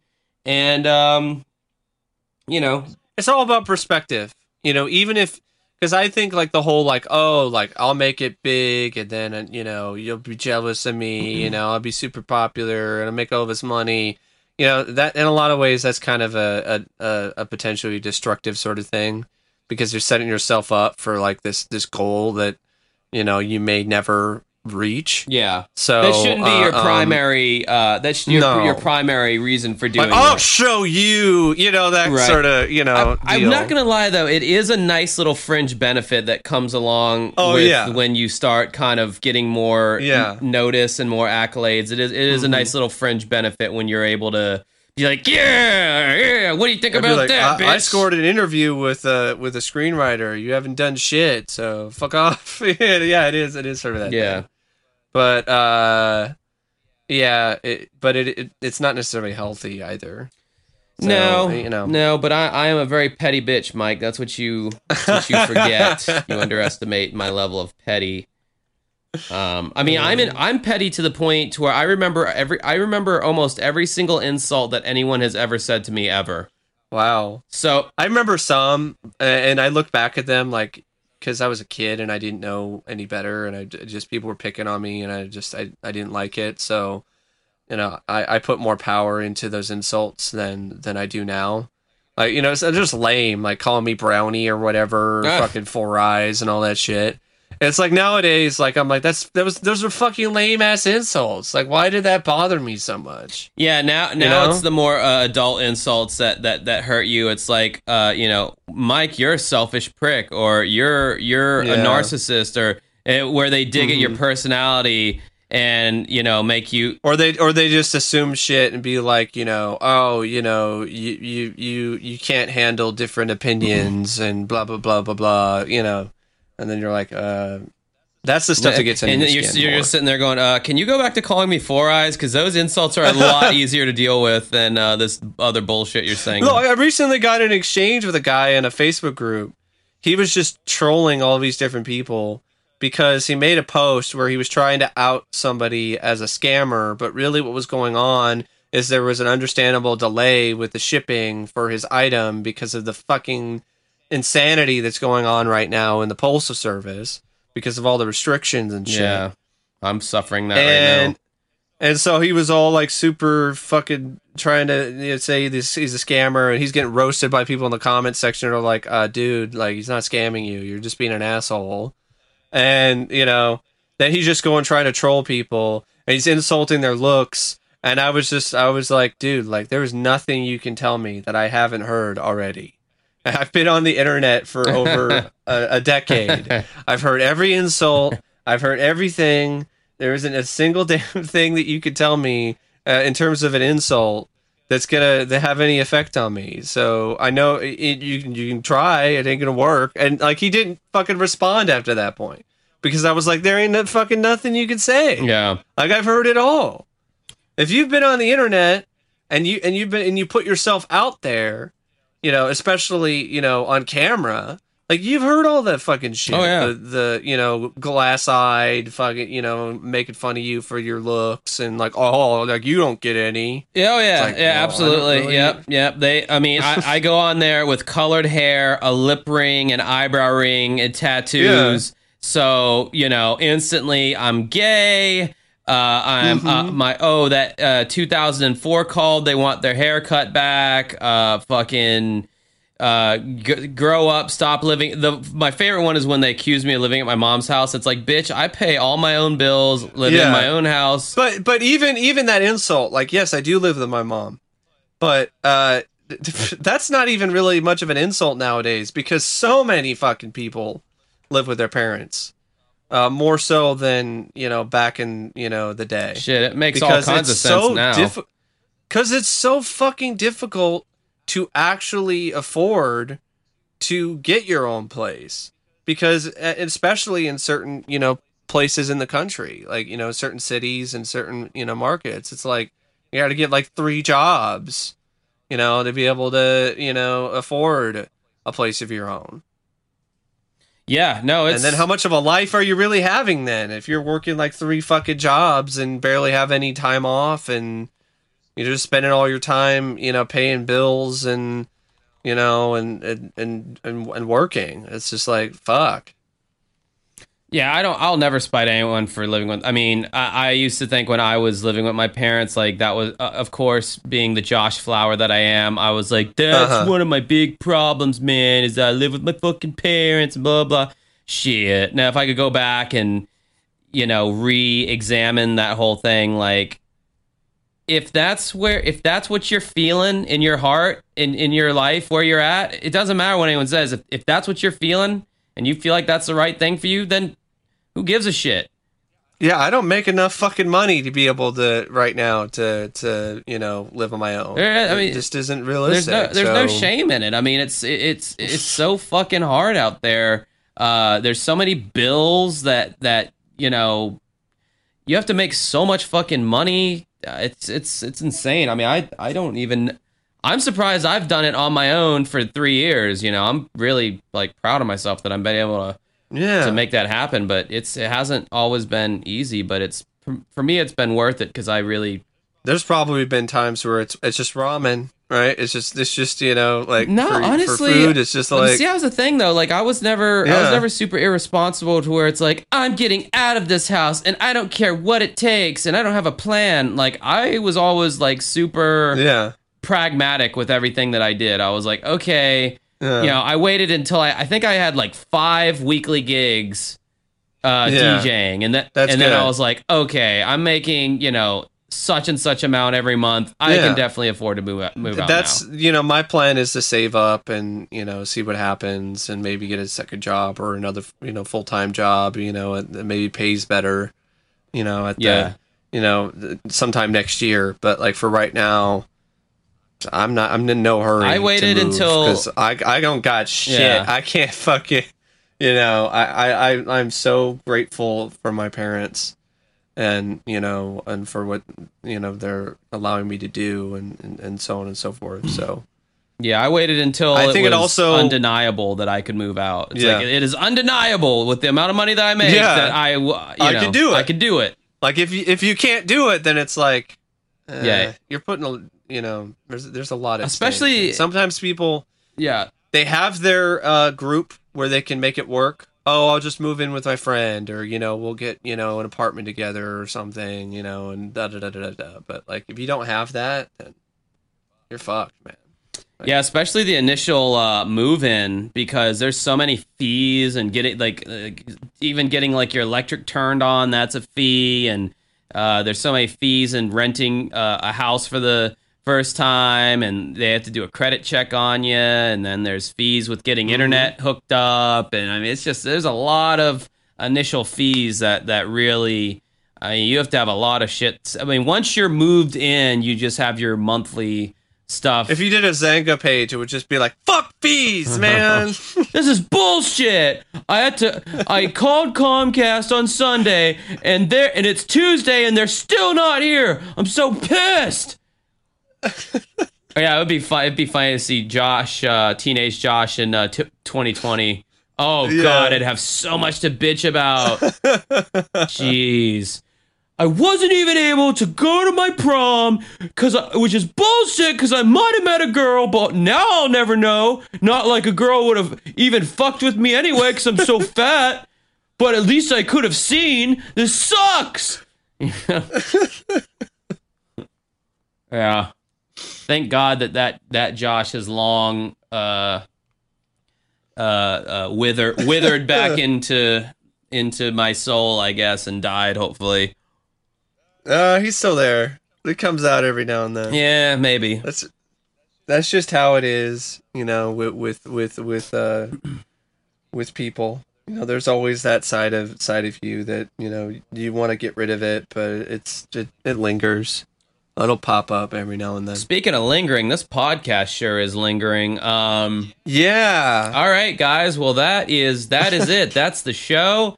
If you want to support us on Patreon, you can do so by going to patreon.com/uncoveringunexplained-mysteries. For $1 a month, you get a nice slap on the ass and a wink and a good job there, buddy boy. For $3 a month, you get the podcast early, usually 2, 3, sometimes 4 days early. And for $5, you get what you heard today, us kind of muddling through an article, reading it poorly, and not having as much interest on the topic as we maybe should have had, but we still did it. So contractually, you still have to pay me because I perform. You never said in the contract I had to have a good attitude while doing it. You just said I had to do it. So anyway, that's Patreon. Don't you want to give us money after hearing that? I mean, I think that I sold us pretty good, personally. Me and Mike have YouTube channels. If you just can't get enough of us here and you want to break us apart and get us separately, you can kind of get more of a feel for each of our own unique personalities. You can find Mike's YouTube channel by going to youtube.com/OCP Communications. He's the movie guy. He likes the cinematic pictures with the pictures that move quick to create the illusion of motion. What was the last video you did on your channel there, Michelle? So the last review I did is of Detroit Rock City. Apparently has a really big fan base, and that's based off the Kiss song. No, not really. It's a 70s throwback kind of, you know, not kind of comedy. It's a 70s throwback comedy with, you know, in a lot of ways it's like a stoner comedy. And Kiss is barely even in the movie. They're only in it for like 5 minutes or less. That's crazy, seeing as it's based on the name of... And then there's like four Kiss songs, if that, throughout the entire film. And then there's even a sequence where they arrive in Detroit, and instead of a Kiss song playing, they play Cheap Trick Surrender, which I didn't really think that fit. And I heard, like, oh, there's a reason why they weren't in it that much. But I'm like, what? Because Kiss wanted to be lazy and didn't want to, you know, be around for more than one day of shooting? It was probably, knowing Kiss, it was either A, because Gene and Paul were asking for too much money, or B, Ace Frehley and Peter Criss were too fucked up on drugs and alcohol to put on their makeup and say coherent sentences. Well, they did put on their makeup. And there's publicity photos with them, with the main cast. The thing is, also in this kind of movie, they don't even get to meet Kiss in the film. There's publicity photos of them, like, hanging out with Kiss. Was that the whole goal of the movie? Well, the whole goal was them to get to the concert. So they get to the concert. But if you think about it, it's like, it's one of those wish fulfillment kind of movies. Where it's like, oh, man, Kiss is awesome. You know, we idolize, you know, they're idols, man. So it's like, why don't you just have them get to meet them? Like, I mean, this is a fantasy anyway. So why not have that moment? But I just felt as a comedy, it wasn't really as funny as it could have been. And I had other issues with it. And, I had people like, oh, you think way too technically, like, about a film that's supposed to be just dumb fun or whatever, or just supposed to be fun. And I'm like, that's just who I am. Yeah. Like, I'm not going to give it a pass because, oh, it's just supposed to be a dumb comedy. I reviewed Fast Times at Ridgemont High. That's kind of a dumb comedy too. But I really liked that one. I really thought that was a great film for what it was, because a lot of it, better characters, better writing. Hey, and if you want to talk about dumb comedies with rock and roll, I mean, fuck, I like Airheads. Damn, with Brendan Fraser. Detroit Rock City came out in fucking 99. Yeah. Holy shit! I thought that was like a movie from the 70s. No, it's a 99. Well, it takes place in the 70s. But I thought it was like made in that time. Okay, so yeah, no. So by 1999, like, I wonder if the real Peter and Ace were even. Well, they were reunited. They were doing their reunion shit by that point. So yeah, that was probably really them. So maybe they were just busy with the reunion tour. But I mean, they could have just shot like a day or two more, and they probably would have. Then you'd have more stuff with Kiss. I don't. It just seems like I don't know why. Yeah. And because they also were attached as producers of the film. So that makes it even more puzzling. I'm sure Gene and Paul had all kinds of fucking notes and input. They are so fucking... I mean, you think John and Terry's bad with their brand. God, yeah. Gene and Paul are just... That's why there was no, like, hard satire of their image. Then. Yeah, absolutely. No, they're not gonna be down with that at all. Hell no. I would have loved to have seen that, because I think that would have been funny. And I think it is. They're ridiculous. They don't like their whole image was ridiculous back then. It really is. But they view it as like, hell yeah, we're ridiculous, and we're gonna put on the best damn show you've ever seen. And that's fine. They don't see it as like you guys are literally like not taken seriously by a lot of people. That's why I think it's just a missed opportunity to have. You could have those satire elements of their image, but then at the same time show why they're so cool. And why people like them as much as they did. I thought Kiss was the corniest, shittiest band ever growing up. I hated Rock and Roll All Night. I didn't think there was anything redeemable about the band. I didn't get it, quote unquote. Yeah. And for whatever reason, Paul Stanley's audiobook came up on a suggested video on YouTube one time, and I listened to it, and I was like, oh, this guy speaks really like intellectually, and I like the stuff he's saying, so I like listened to the whole audiobook. And just listening to his audiobook made me want to like dive into Kiss and listen to what other songs they have. And they have some songs I do genuinely like. Love Gun is probably my favorite one. Yeah, but that one is actually in this movie, nice. And it's used in the opening credits, and that's like one of the best parts of the film.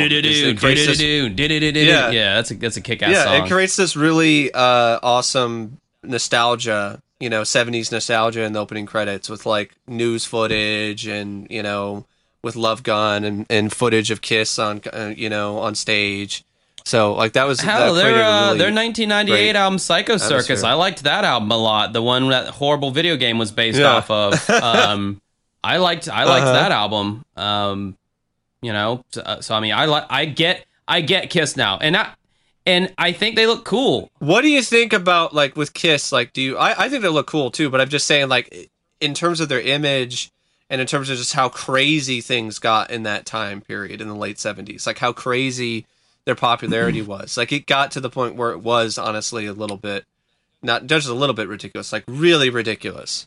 Like, in terms of just how, far-reaching their popularity, like how they were on everything. Respond to brands. Kiss, Kiss's management team, who was handling them in the beginning, saw what they were doing and were ingenious in, like, Bill O'Coin, their manager, and Bill O'Coin's partner, were able to take the raw idea that the four guys had and really just take it to the next level and market it really intelligently.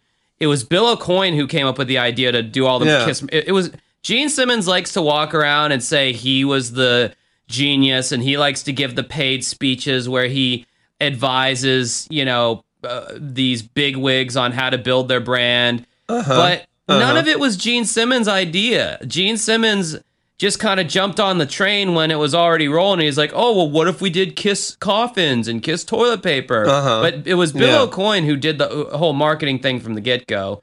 And they had very distinguishable looks from all the other bands at the time. Although the music was very similar, it was just, old school classic rock and roll, kind of blues-based rock. I think also with Kiss, there's a bit of metal there. And I think there's a lot of metal fans who like hate Kiss, because of all the the interviews with, Gene or Paul, and so on and so forth.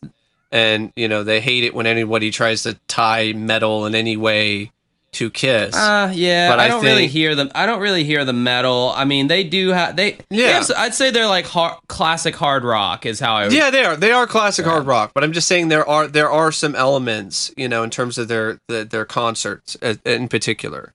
There is some metal aspect of that, because you could see Alice Cooper borrow some of that, the on stage, sort of things. Shit, they borrowed from Alice Cooper. Alice Cooper was doing his thing before Kiss. Oh yeah. Yeah, but he wasn't necessarily going as, like, there's certain things that Alice was doing that he did later on. But, it's, the theatrics and Mike, stuff like that. Mike, I hope you plan on petting that sweet little cat in the background after the podcast. Oh, he just wants to be fed. Oh, okay. That's all that is. Oh, that's just trying to gain sympathy from the listeners. Yes. That's feed me. That's the feed me tone. All right, well, go to Mike's YouTube channel if you want to hear more about that movie and all the other videos he's done. If you want to check out my YouTube channel, it is youtube.com/dancingwithghosts. Dancing with Ghosts. Multiple ghosts, not just one. The last video I did was another one of my ranking videos where I rank a band's albums from A to F, essentially.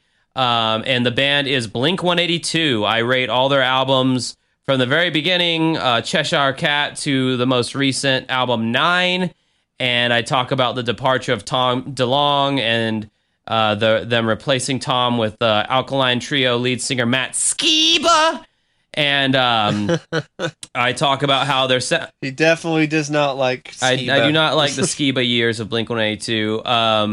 Blink-182 is one of those bands that I definitely grew up with, and I feel like once Tom left the band, they're just like, fuck it, let's just get the bag, let's get that money. Yeah. Anyway, that's the end of the podcast, guys. Until next time, have a good rest of your night. Bye.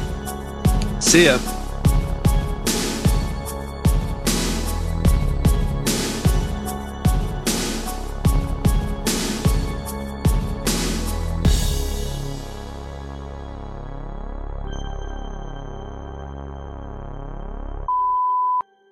All right, this is an acceptable drinking temperature. When I first opened the can up, I was like, fuck that noise. This is way too warm. Oh my god.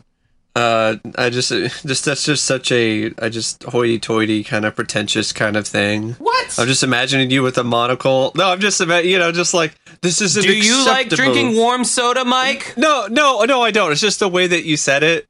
It's just I thought it was kind of funny. Because I'm just imagining, I'm not saying that, like, that's, bad or anything. Don't be jealous of me because I know what I like. I know exactly what I like. I'm a man of taste. And yeah. And yeah. So... How do you feel about the Offspring? I love the Offspring. Yeah. I like them a lot, too. But, like, what about, like, their more recent... albums compared to, their early stuff. They're one of those bands that their chart of good and bad, if it was like a wire graph, it would have its ups and downs because they did Smash, which was like I think it's like to this day the biggest self-released selling album of all time, because they technically were not signed under a record label when they released that album. Then they did Ixnay and the Hombre, which was another great album. Then they did Americana, which everyone knows would pretty fly for a white guy. That was that's not even my favorite song from that. Like I really like The Kids Are All Right. Kids Aren't All Right. Aren't All Right, yeah. I really like that one. That's a great song. even other stuff like Walla Walla. I like that one. Yeah. And the Get a Job, like, cause that like, so everybody's had that moment where you're with that, you're friends with somebody, or somebody who's in that relationship where you're just like, get a job. Like, yeah, 1998, 99 was like the peak of like the alternative rock meets punk, like pop punk kind of albums, because that's when Enema of the State by Blink-182 came out, and that was their biggest album. And Offspring released Americana in 99. That was arguably their biggest album. Then they did Conspiracy of One in 2000, and that one dipped down a little bit in my opinion. That had that song, I Want You All Tattooed, I Want You Bad. And then they had that stupid song, Original Prankster. You remember that song? Original Prankster. Prankster! Yeah. Original, yeah. That's when they started getting... Yeah. I was like, okay, the Pretty Fly for a White Guy is silly, but as a one-off, it was fine. But then when they started... It's like Original Prankster was clearly like Pretty Fly for a White Guy Part 2. Yeah. I didn't care for that. And then they did Splinter, and that's when I think that's when the dip goes down in their wire that chart. One.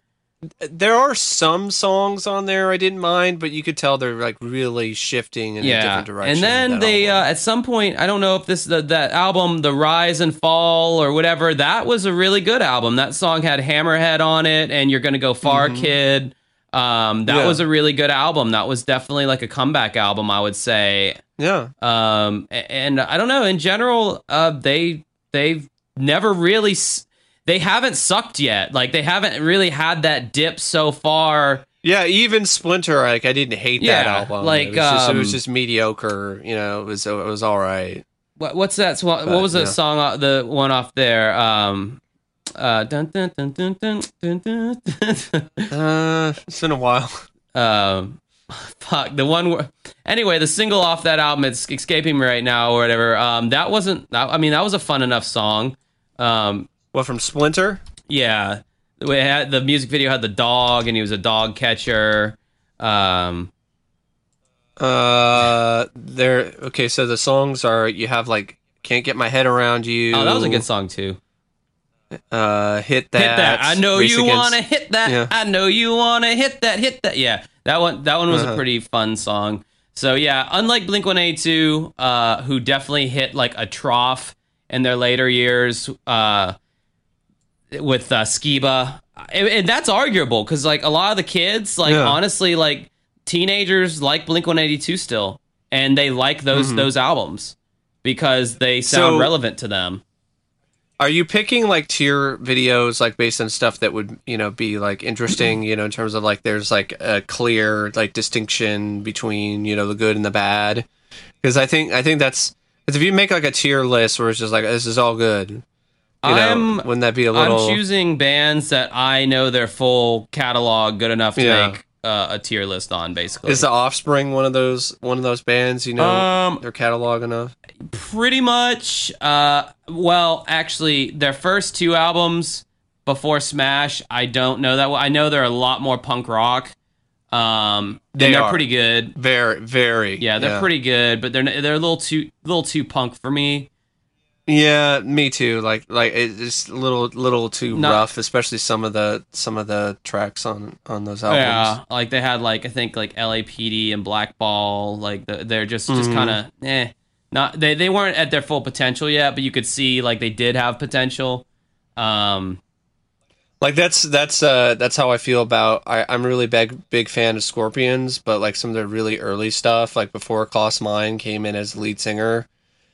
Yeah, I mean, see, this is what I hate about. I'm not big of a fan. This is what I hate about doing the tier list is because people literally want you to just love everything by the band. Yeah, and as soon as you criticize an album, like everyone freaks out and they're like, "Oh, that's not fair." Blah blah blah. It's like, dude. Why do I have to? Where's the rule that says I have to like every single thing that a band puts out ever? Like, what kind of sense does that make? I feel you.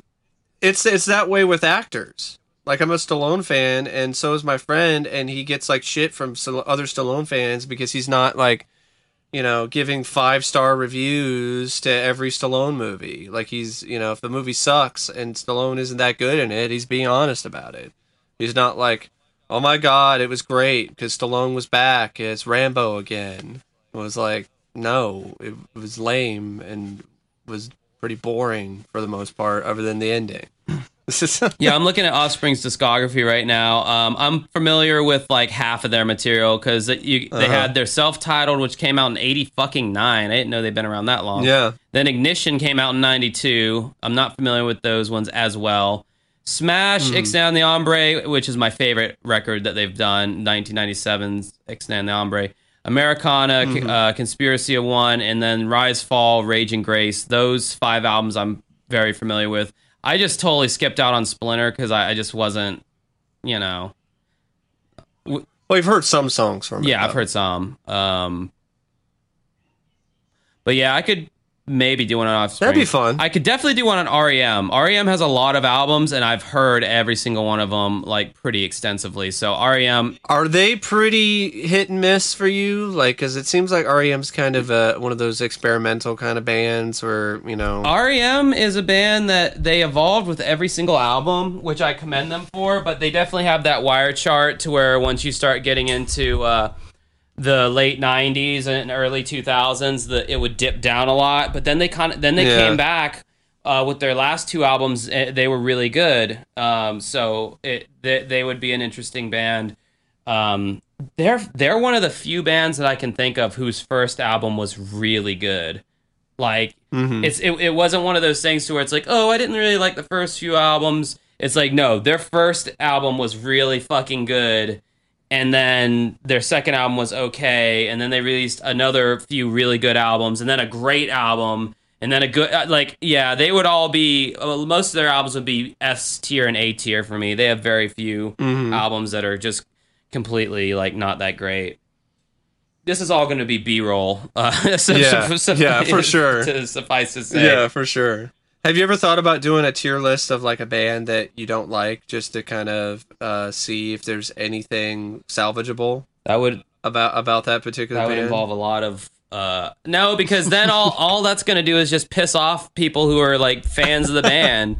Because I'm going to disclose in the video that I'm not the biggest fan, and they're going to be like, well, why the fuck are you even doing this video if you don't even really like the band that much, So I'd probably just save myself a lot of hassle and from angry commenters by not doing something like that. But I think those are some of those are pretty fun to do. They're fun. They're fun for me because the production is really easy. I literally set up I film it on my cell phone. I record my screen and I record my audio separately through my microphone.